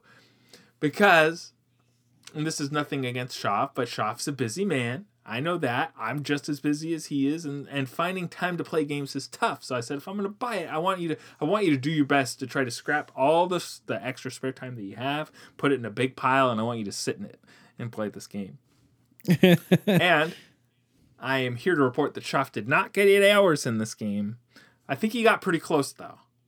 I checked my in-game time, and I checked yours too, because you can see it on the save file, and I paused your stream so I could see how much time you've spent in actual like game play. Your time in game was 5 hours and 56 minutes.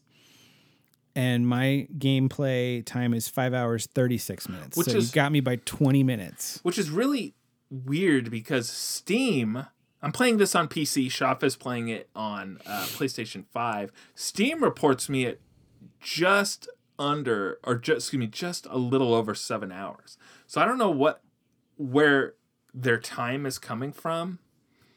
But I think what it is because I told you when I started the game, I started on normal, and then I changed it to difficult, but then I changed the difficulty back. So I had to keep switching, but it doesn't let you just switch within the game. Like, it makes you start over. So I think that's what was going on. And also at the top, when I just started playing it, when I very first started playing it, of course I was farting around with the settings, the graphical settings, because I'm playing it on a computer, so I was trying to make sure it was the best version it could possibly be, and it gives you way more settings than you ever should have to deal with when playing a video game. That's the nice part about PlayStation 5. It's just like, hey, it's going to always be the best no matter what, unless it's Cyberpunk. So on PC, you have to, based on your hardware settings, obviously, you have to make those adjustments. But eventually I got it because after all the farting around, Shoff, and not getting the results I want, like a dummy, almost like a fuse box that I'm walking past over and over and over again, and finally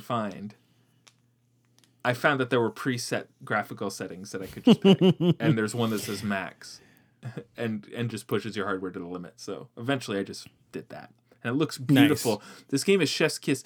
The graphics are amazing, and not just on the PC. On PlayStation 5, it looks really great, in my opinion. Yeah, it does. It does look really, really, really, really good. Yeah. So here's my first question to you, Shoff. Do you like this game?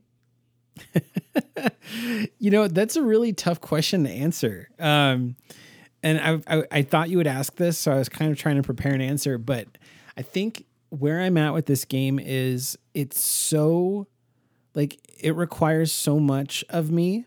And in terms of like what it takes out of me, and like being so scared by it or being on edge, that it's a hard game. Like if I was just playing this casually, like I just picked it up and it wasn't like a stipulation of try to play it as much as possible, like it would take a lot of internal motivation for me to actively choose to play this.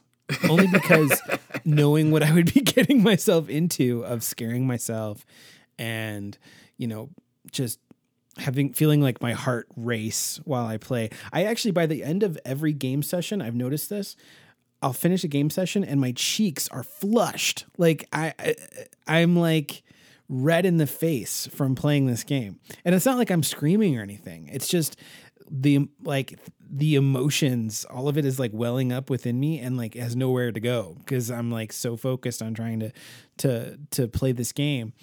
So the best way I know to answer this question is to say the game is fun, but also very jumpy, very scary. And I almost think that there are times when I like being scared in this game, but there are also times when I'm like, okay, that's enough. I've been scared enough. Like, I wish there was like, you could just tell the monsters, go away. I'm not ready for you right now. I don't, we don't need any jumps. If you're about to come and jump out at me, how about we just make a deal? Why don't you just like make yourself known, wave, and then I'll go ahead and shoot you in the face. Like, I don't need all the jumping sometimes. It's a little much, but So that leads into my next question, which I think you've already answered, is this game, in your opinion, scary, and it has scared you like a scary movie, like the scariest scary movie you've seen? Has it hit you the same way? Well, no, it's not like a scary movie. I think scary movies are scarier. But the fact that this is first person does lend itself really well to making it more tense and scary. There are definitely a lot of moments that had me on mega edge. Plus, I'm usually playing it late at night, so the lights are dark. Gots to It's play dark it. outside. You gotta play it with the my lights gosh. off, Shop. That's the only way I play it, except for today there's when a I lot- was streaming it. There's a lot of tropes in this game that sort of like there's elements where you've seen it from other horror movies, like there's those porcelain dolls, and that's all. They always scare the crap out of me, like those porcelain dolls. So there's a whole freaking like level based on the porcelain dolls. So I'm like, fucking great. I have to go through this. This sucks. Yeah. And in Resident Evil 7, it has a lot of similarities, or at least portions of the game have a lot of similarities to The Ring or The Grudge. Okay, thank you. Yeah, and no, there's a moment in that I was playing today that had a very similar, reminiscent like ring, like well that you walk up to, and you have to go down into it. I'm like, oh fuck no! Like this game wants me to go down into it. I was watching your stream, and you're like, you just walk into the room very casually, like it's like you're just saying hi to everybody there. I walk in like with so much trepidation. Like I walk in, then I backtrack, then I walk in a little bit further, and then I back away. Yeah, The moment the lights shine on like the bricks or anything, I'm like, I'm walking so carefully, so like looking, trying to like keep an eye on everything. I don't want to be surprised. Like the way we both play this game is so different.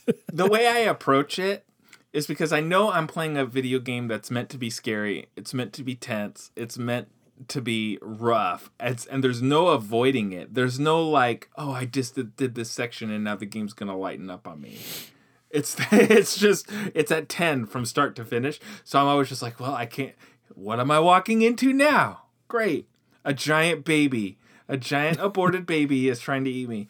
Great. What am I walking into now? Oh, there's dolls everywhere trying to kill me. Great. What am I walking into now? So that's usually my mindset when I'm in these games, or at least for this game. I've been like, well, I can't avoid stuff, because that's not what this game is. So I'm just, that's in that area in particular, I was like, oh, let's just do it. This is where I gotta go. We're going down here. But I'll tell you, I don't know if this is the same way for you, but for me, I got about, for the total amount of time that I've been playing it, half of it has been streaming and half hasn't. And from streaming forward, even though I'm obviously in this game, but I'm in a mindset of like, okay, I need to be on. I need to be entertaining and talk about what's happening. It's made it a little less tense for me. Oh, okay. That makes sense. Yeah. But not so tense that it's losing its scariness, because, not to jump too far ahead, but in part of the section where I am being chased by a giant mutant baby thing, slug, grasshopper, whatever it's supposed to be. You bet your pants I was like, nope, I hate it. I'm leaving, because it was not pleasant. But I don't know. It's tough to explain, but it feels different playing it alone. Like, it feels like, that's what it feels like. I just hit it. It feels like I'm playing it with somebody in the room with me, versus I'm playing it by myself in a dark room. That makes sense. Yeah, I felt the same way. The first time I streamed, I had, I think I had Mark, Vibert, and my arch nemesis Factor both tuning in, and then also you tuned in as well at one point too. And so it was more fun because you guys were like commenting on everything I was doing or what was happening, and I was laughing, and I was, still doing my thing in the game, but it definitely sort of reduced scare factor or the fear factor, and that was okay by me because that made it more tolerable. Playing by myself, different story. I'm on edge. I'm checking my Fitbit to see what my heart rate's at.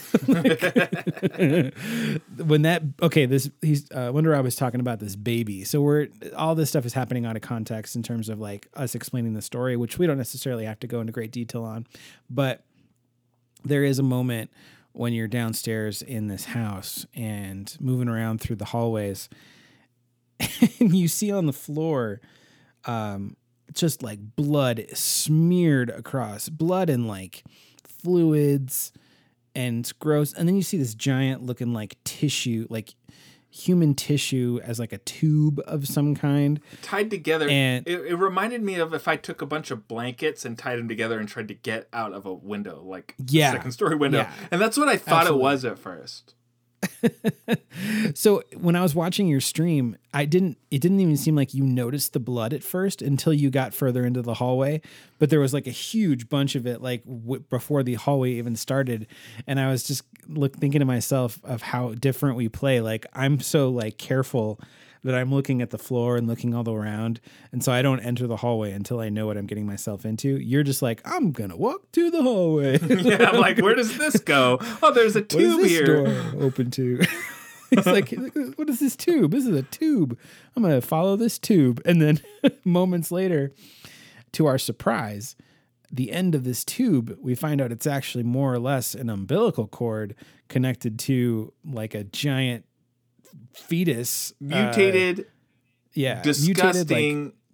Like we're not doing it justice to how horrifying this thing looked.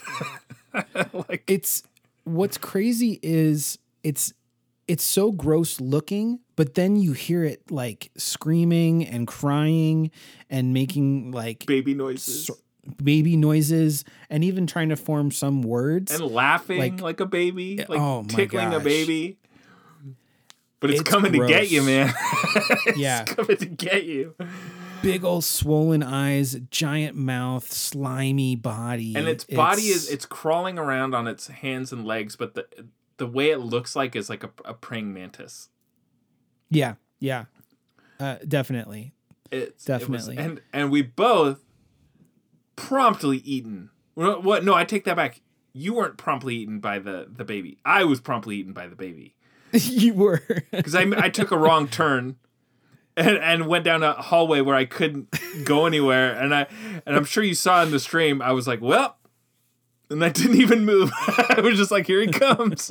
I didn't have any weapons because in that particular part of the game, to really amplify the tense situation that you're in, you're put in a scenario where all your weapons are gone. And yeah, it's totally sort of like that point. It turns into more of a puzzle. This piece goes to this, but you need that piece to go to that, but then you need these pieces to do this. Like everything requires something else, so it's a lot of just gathering of various things to go to various places, and along the way you encounter this baby, and it's Wonder Rob got trapped in a corner. Yeah, and it ate me, and it just picks you up from your feet and just slides you right into inside its mouth. It's. And I swear it was like, Dad? And I was like, I'm not your dad. Running. Yeah. He was so funny. Dad, I'm not your dad. I'm not your mom. I'm not your friend. Just running away from this thing. Oh, that was. Oh, shoot. I think that was. So we've been in two major sections of the game. Or no, three major sections of the game. So the game starts and you're placed in this European village where the village is in shambles, the houses are ransacked, things are on fire, there's nobody around, and there's werewolf-style bad guys all over the place. And that's like we talked about last week with the demo where you hid in a house and didn't move for several minutes because you thought werewolves were going to come get you, and they didn't come get you until you got out of the house. So you have the main village type area, which is mainly corridors isn't the right word, but pathways, little winding roads between villages with a lot of locked doors where you have to get this key to get through these doors, and then you'll get this item to unlock this key, and then you can go back to places you couldn't before, and this, that, or the other. And it's tense, but not super tense, because at least up until right before where we're at in the game now, you could go through these areas and you could clear them out of bad guys, and then you're pretty much good to go. Further on in the game, however, that changes. Yeah. Also, while I'm talking on the subject, going back to the baby, this is where the game really tricked me with that baby part, is because you have safe rooms in the game where essentially a safe room is defined by there's a typewriter in a room where you can save your game. So and pretty much a room that you go in where you can save your game, bad guys are not going to come in to come get you. That's just how they design the game. But not the baby. No. That baby comes crawling in trying to eat you in that room with the typewriter, and that threw me off too. Because initially when I came running in, I was like, he's not going to come back in here to get me, and I was wrong, and he ate me. Okay. By the way, folks, this baby thing happens in-house. Beneviento. Bienvenido is how I was saying it. Yeah. Bienvenido. Bienvenido a Miami. No, I wanted to read something real quick, because I did some digging, and I was on the Resident Evil fandom website. I wanted to find out more about this baby, because you kept referring to it as a boy. It turns out apparently it is a human infant girl. But this is the part that is interesting to me, and I don't think this was something that you registered either, because I didn't register it at the time. One thing that this level does is there's a lot of hallucinating that Ethan is doing. And the hallucinating is coming from the pollen, basically like a fungal infected plant that is controlled by the owner of this house, Donna Beneviento. So yeah, I did notice there's a lot of plant talk when you get into the house. Yes. Mm-hmm. So this description says the baby is an infant-like creature with swollen eyes, extremely wide mouth, and a slime-like body. It was an illusion created from the pollens Ethan inhales when he first ventures into the Beneviento house. The creature exhibits disturbing baby-like sounds like crying and laughing as it chases Ethan across the area to devour him. If the creature successfully catches Ethan, it will joyfully yell out the word yummy. Since the baby is technically not real, it is possible that Ethan is killed by a heart attack from extreme fear when the creature seemingly devours him, or the baby is actually Donna Beneviento herself. The creature is erased from existence after Ethan ends Donna's life with a stab in her eye. So you were wondering, I remember during the stream, you were like, I want to go back and see that baby. Is that baby still down there? And there's your answer. The baby was never there. And it wouldn't let me go back downstairs anyway. It locked the doors. Yeah. But I was really curious to see if the baby was still down there. And it wouldn't let me. So, all right. Good to know. So the game's What's really fucked up about this baby thing. I like that we're really dwelling on the baby, but the baby was fucked up. Yeah, like it was really fucked up. That is definitely the scariest point I've encountered of this game. The one that like really had me on edge. Part of it as well is because, like, for instance, right now, like I'm getting alerts on my phone because Emily keeps waking up. Not because of me, hopefully, but she starts crying. So like in the middle of the night, she starts crying. This fucking baby in the game is crying and laughing and whatnot. And I'm already hearing that during the day. So now I hear it on the video game. Yeah. And then like tonight when I go to bed, maybe I'll be woken up to some crying or whatever. I'm going to be having a really tough time because this baby is going to haunt my dreams. And then I'm going to wake up and I'm going to hear that baby sound and it'll be my baby, but I won't even want to get up because I'll be frozen in fear. So this game really, they need to put a little warning for first time dads. You might not want to play this game. I said that when I was playing. Remember the baby was crying and chasing me, and I think I said something like, this is giving me flashbacks to when my boy was a baby. Yeah, you did say that. Like, because it was all the same stuff.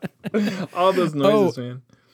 And there's also a moment where you have to hide from the baby under the bed. Yes. So you figured that out way sooner. I watched your stream. I fast forwarded.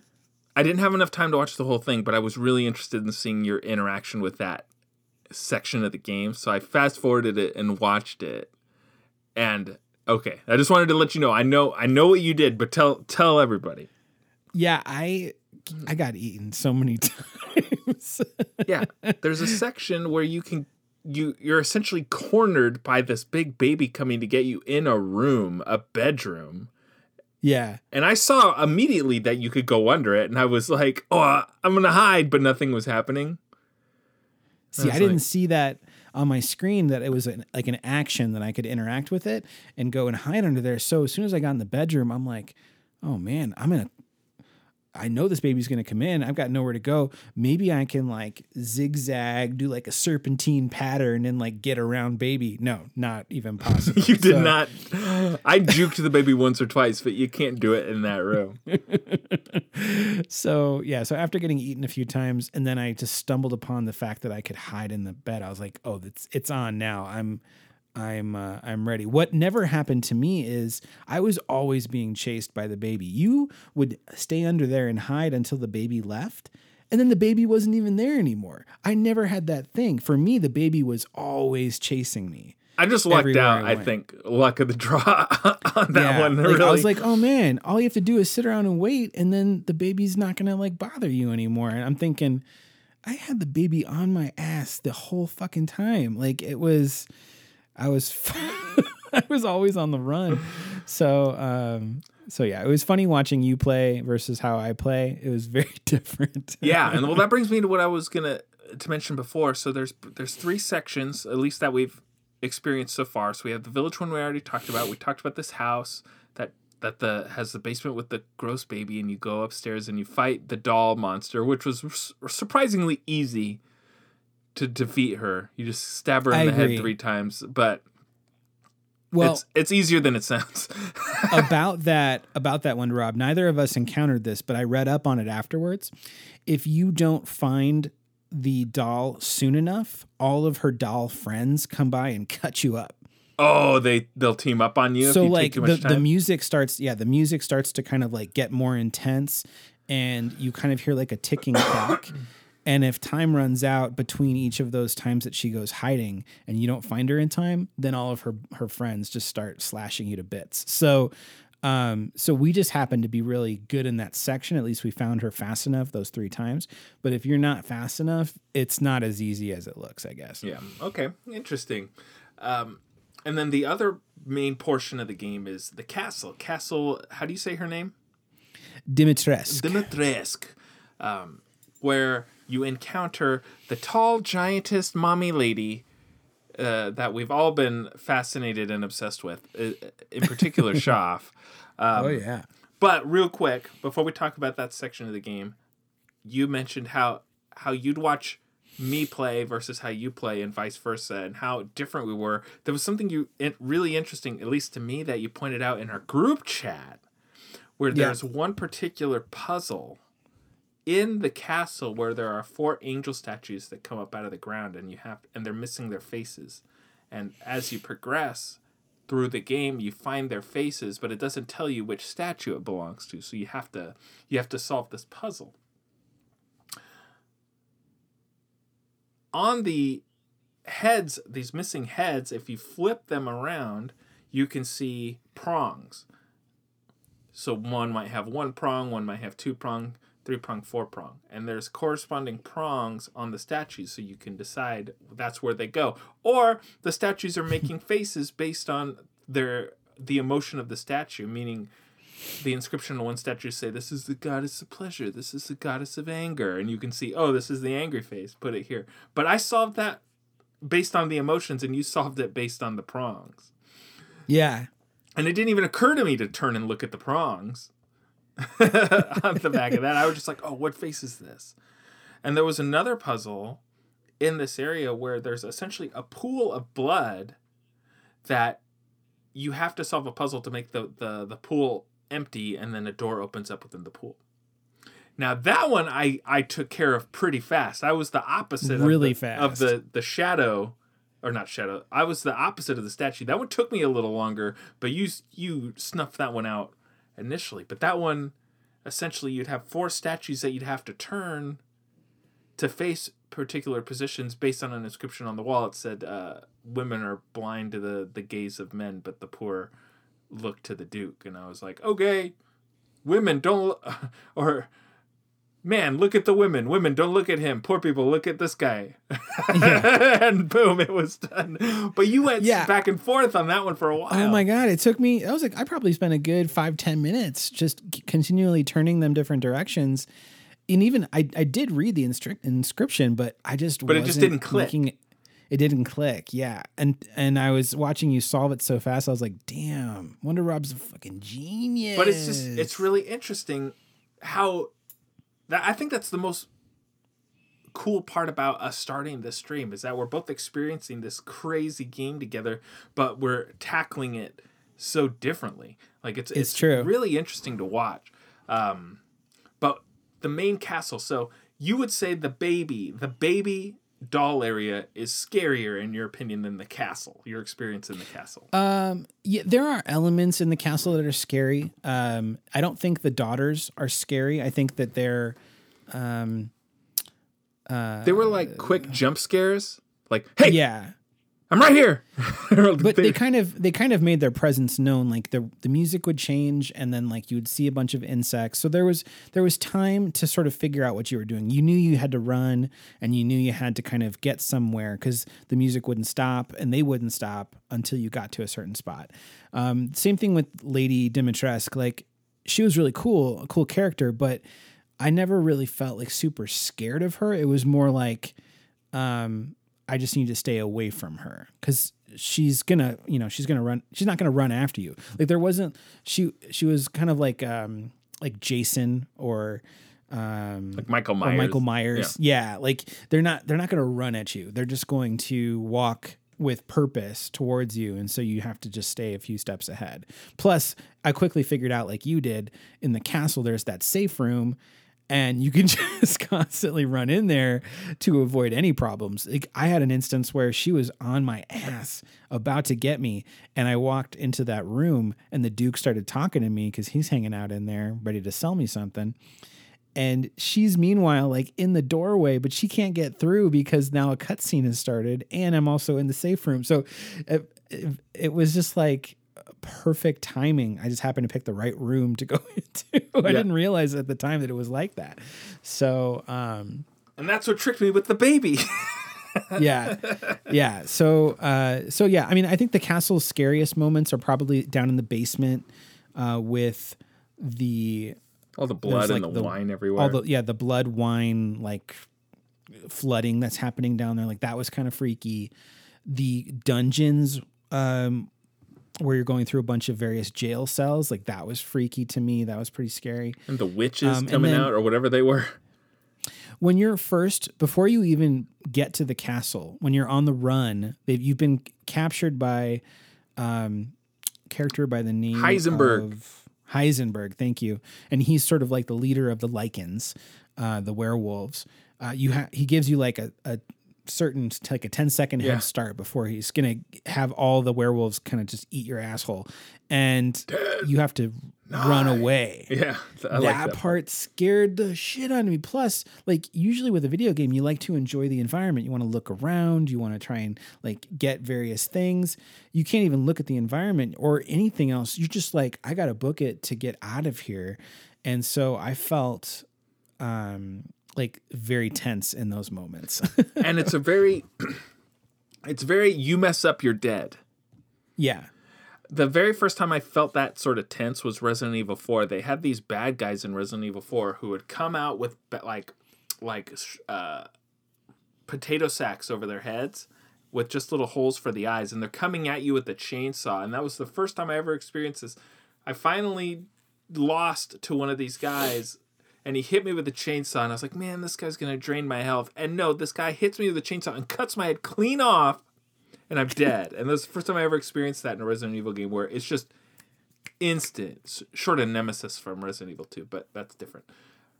And that dread of, don't let these characters near you, that's always, like, persisted with me in Resident Evil. Like, they're going to mess you up. I got to tell you, that scenario where you're just talking about, where you're running from Heisenberg and you're handcuffed and you run down a long corridor with werewolves coming at you, and then this giant, I guess is the only way to describe him, swings at you with your hammer, and you slide down into this room, and there's this giant spinning set of blades that are coming at you. Yes. I died at that part about 5 times. Because there's a little nook in the corner that you have to go hide, but I didn't see it. 4 times in a row, or 5 times in a row, I didn't see it, because I kept thinking something I needed was in the little boxes that you could go to, but it wouldn't let you. Oh, it won't let you smash open the box because your hands are tied or your handcuffed. Right. It tricked me over and over again, and finally, I just lucked my way out into that little area. I managed to survive that whole bit without The first dying. time. Yeah, on the first try. I watched you That's do it. I was surprising. like, I can't wait to watch Shuff die over and over in this area, just like I did. And you just blew past it like it was nothing. I was like, man, I sucked at this part. This part really got me. I will tell you, there was one part that I watched your stream. This was after you finished the house Beneviento, the dollhouse area. And you went back to the gravestone where there's a treasure buried inside. And you were surprised to find a giant with a huge axe to take down. He was Came kind of out of like nowhere. a giant, like a troll dude, and he just came out of nowhere. I have never gone back that way. And I didn't have that piece of the gravestone slab. I didn't have that. So I have yet to do that. So I was watching your stream. I was like, what's he going back there for? Oh, he's going to try and get that treasure. I was like, I was unable to get that treasure. I'm wondering what did you do differently? And then you get there and this giant fucking dude comes down and he's swinging his huge axe at you. And I was so impressed. You were armed to the teeth with explosives. You had like 5 or 6 pipe bombs and remote mines, or proximity mines, I should say.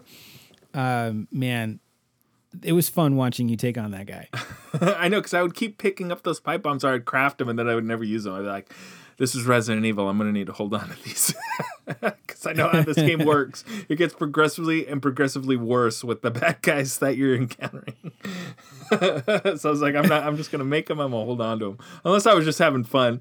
Every once in a while, I'd throw it at a werewolf and be like, here you go, suckers. When there's like 3 of them standing next to each other or something like that. So that was fun to watch. And now I'll have to go back and do that now that I know about it. But so that was fun to watch. You mentioned talking about I think it was Resident Evil 4, you were saying how you were trying to avoid guys because that one dude chopped your head off with a chainsaw. Instant kills. There would be Yeah. characters that would kill you instantaneously. There's stuff that happens in this game that to Ethan specifically, to his hands specifically, that it's amazing that all it takes is this, like, I don't know, this first Rubbing aid, alcohol. rubbing alcohol, and it just, heals him on sight. I mean, within minutes of the game, as far as like what you're doing in the game, you lose 2 fingers. Yeah. He loses 2 fingers. He gets stabbed through the gut by Lady Demiscrew. That's not directly related to his hand. He gets his other hand chopped clean off Yeah. by Lady Demiscrew. I don't know how you say her name. Dimitrescu. And then my favorite part of the game, I was laughing so hard on the stream, is that he gets his hand back. Eventually you find your hand. And It's this still guy, connected to the lever that he was. yeah, he gets it.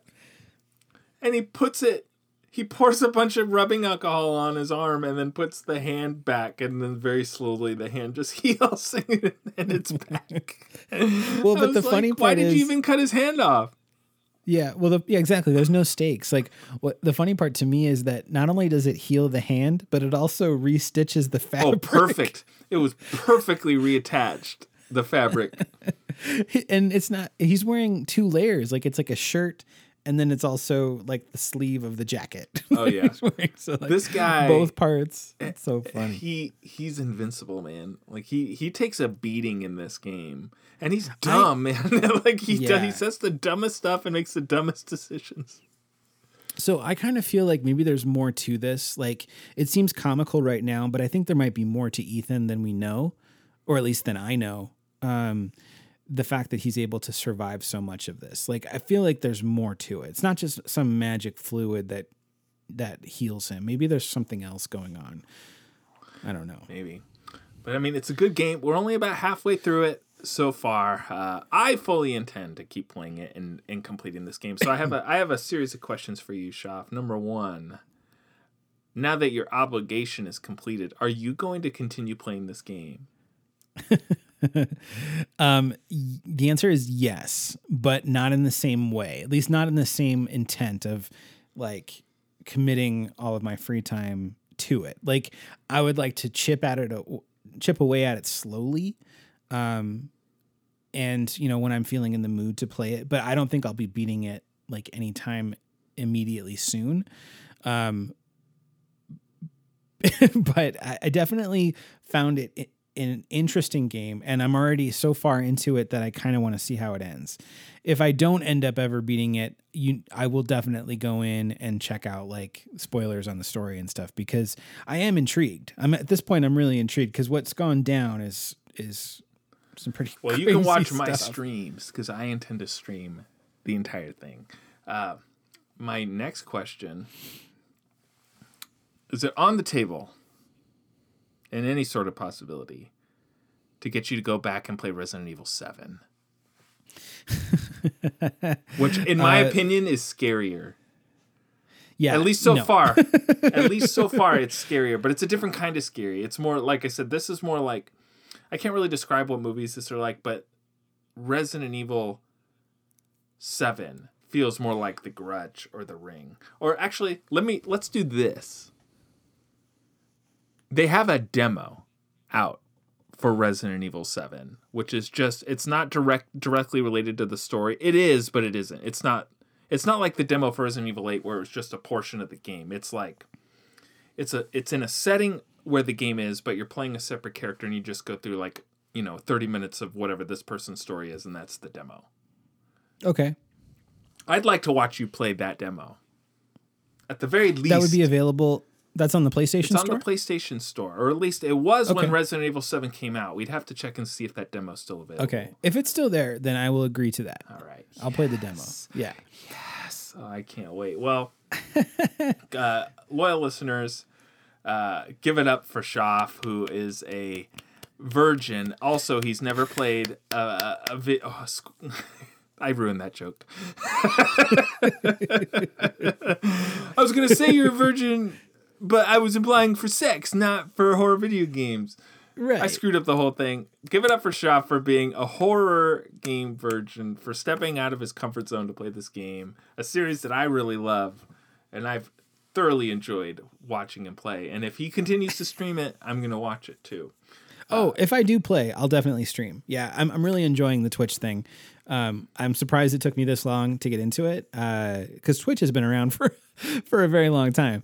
And I mean, we're not going to be like on the level of Amaranth or PewDiePie or whatever. Or none of us are showing our tits in bikinis, so not yet. It's not like Plus, we don't have webcams yet, and we got to get webcams so we can be legit streamers. Yeah. But maybe we'll do some It Takes Two. We're about halfway through It Takes Two, and It Takes Two is just ripe for the streaming. Yeah, we'll have to do that maybe next week. We'll do some. We'll announce it on social media so people have a chance to go ahead and tune in and check it out. Wonder Rob, I wanted to shoot some facts at you about Resident Evil real quick. I don't know if you know this. Okay, hit me. I might blow your mind. Surprise facts. I love surprise facts. Let's go. Did you know that Resident Evil in Japan, the game is actually called Biohazard? That I did know. Yes. Did you know that when it was brought to the US, there were concerns that they would never be able to get that name trademarked? So they decided to go for something else, and they held an internal contest to decide what the new name would be, and the name was chosen Resident Evil. Now, apparently, this was supposed to be a play on the fact that the first game takes place in a mansion. Oh, that I did not know. Now, further insight, this is really interesting. If you translate Resident Evil from English to Japanese, you get the Japanese word biohazardo. Oh, no kidding. Yeah. So basically, I was always wondering, like, why is it called Resident Evil? It's such kind of like a weird play on words. Like, does it really make sense? But knowing that that's not really what it was. So, Biohazard, which is funny because Resident Evil 7's subtitle, isn't it Biohazard? Yeah, I think so. So Biohazard 7, Biohazard. Or it might be the opposite in Japan. Biohazard 7, Resident Evil. There we go. When we go to Japan, I'll find out. When we do our show live from Japan. All right, folks. Well, that'll do it for this week's episode of Geek So to Speak podcast. Thank you so much for sticking with us because we certainly had a good time falling victim to Lady Titty Monster in Resident Evil. Probably the one highlight of the game that we didn't talk about, but we really enjoyed that too. We had a lot of fun with that. But anyway, thank you. If you're not already subscribed, go ahead and hit that subscribe button on whatever platform it is you're listening to us on. Leave us a review, leave us some kind words because we'll give you a shout out on the show and it helps us grow. And don't you want to be a good person? So leave us a review unless you're a bad person. If you are looking to find us on social medias, well, first and foremost, we just spent the last 45 minutes talking about it. So you can find us on Twitch. You can find Shoff on Twitch. Geek So To Speak Shoff. SHOFF on Twitch. You can find our shared page right now, which only has videos of me streaming, but we'll soon have videos of Shoff streaming also. Simply Geek So To Speak Podcast on Twitch. If you're looking to find us personally on social medias, well, you can find my co-host and best friend Shoff on Facebook and Instagram at ShoffVO. That's SHOFFVO. Voice over. You can find me at WonderRob, WonderRob on Instagram and Twitter. You can find our corrections department, Mark Vibbert, on Instagram and Twitter. Again, MarcVibbert.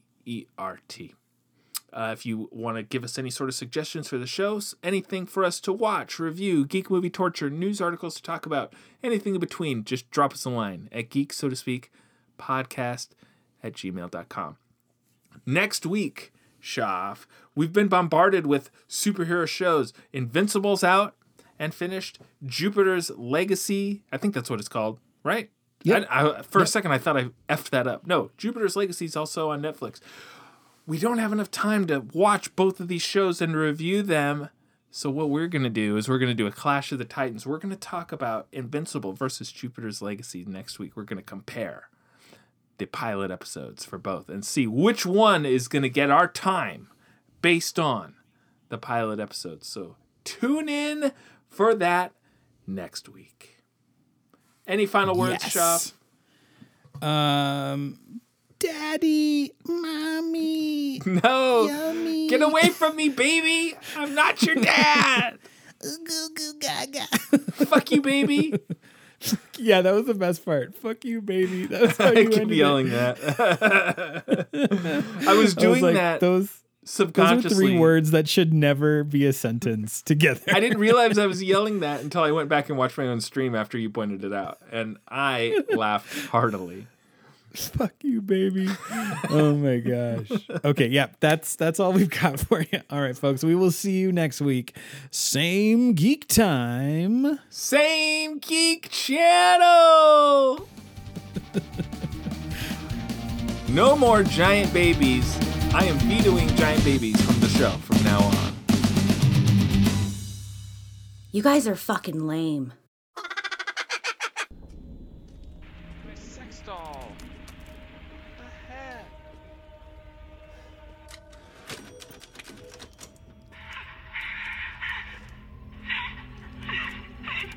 It'll be fine. It'll be fine. It'll be fine. It'll be fine. It'll be fine. It'll be fine.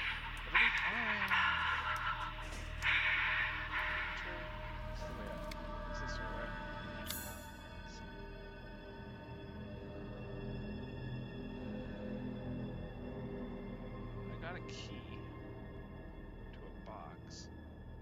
Mother store, that's what it is. Okay.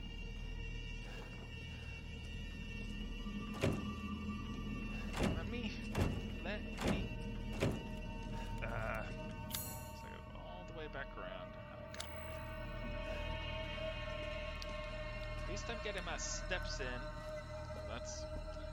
That's a tube. Let's just follow the tube. Where's it going? Whatever it is, they tied it in half. Tied it in half, that doesn't make sense. Ugh. Hey, guy?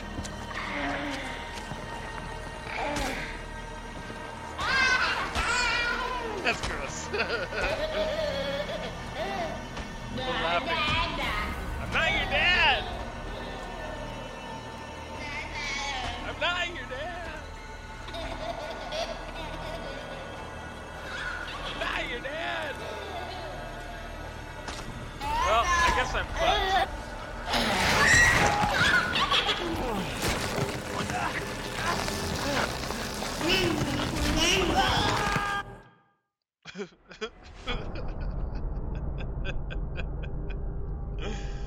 That was gross, dude. Restart.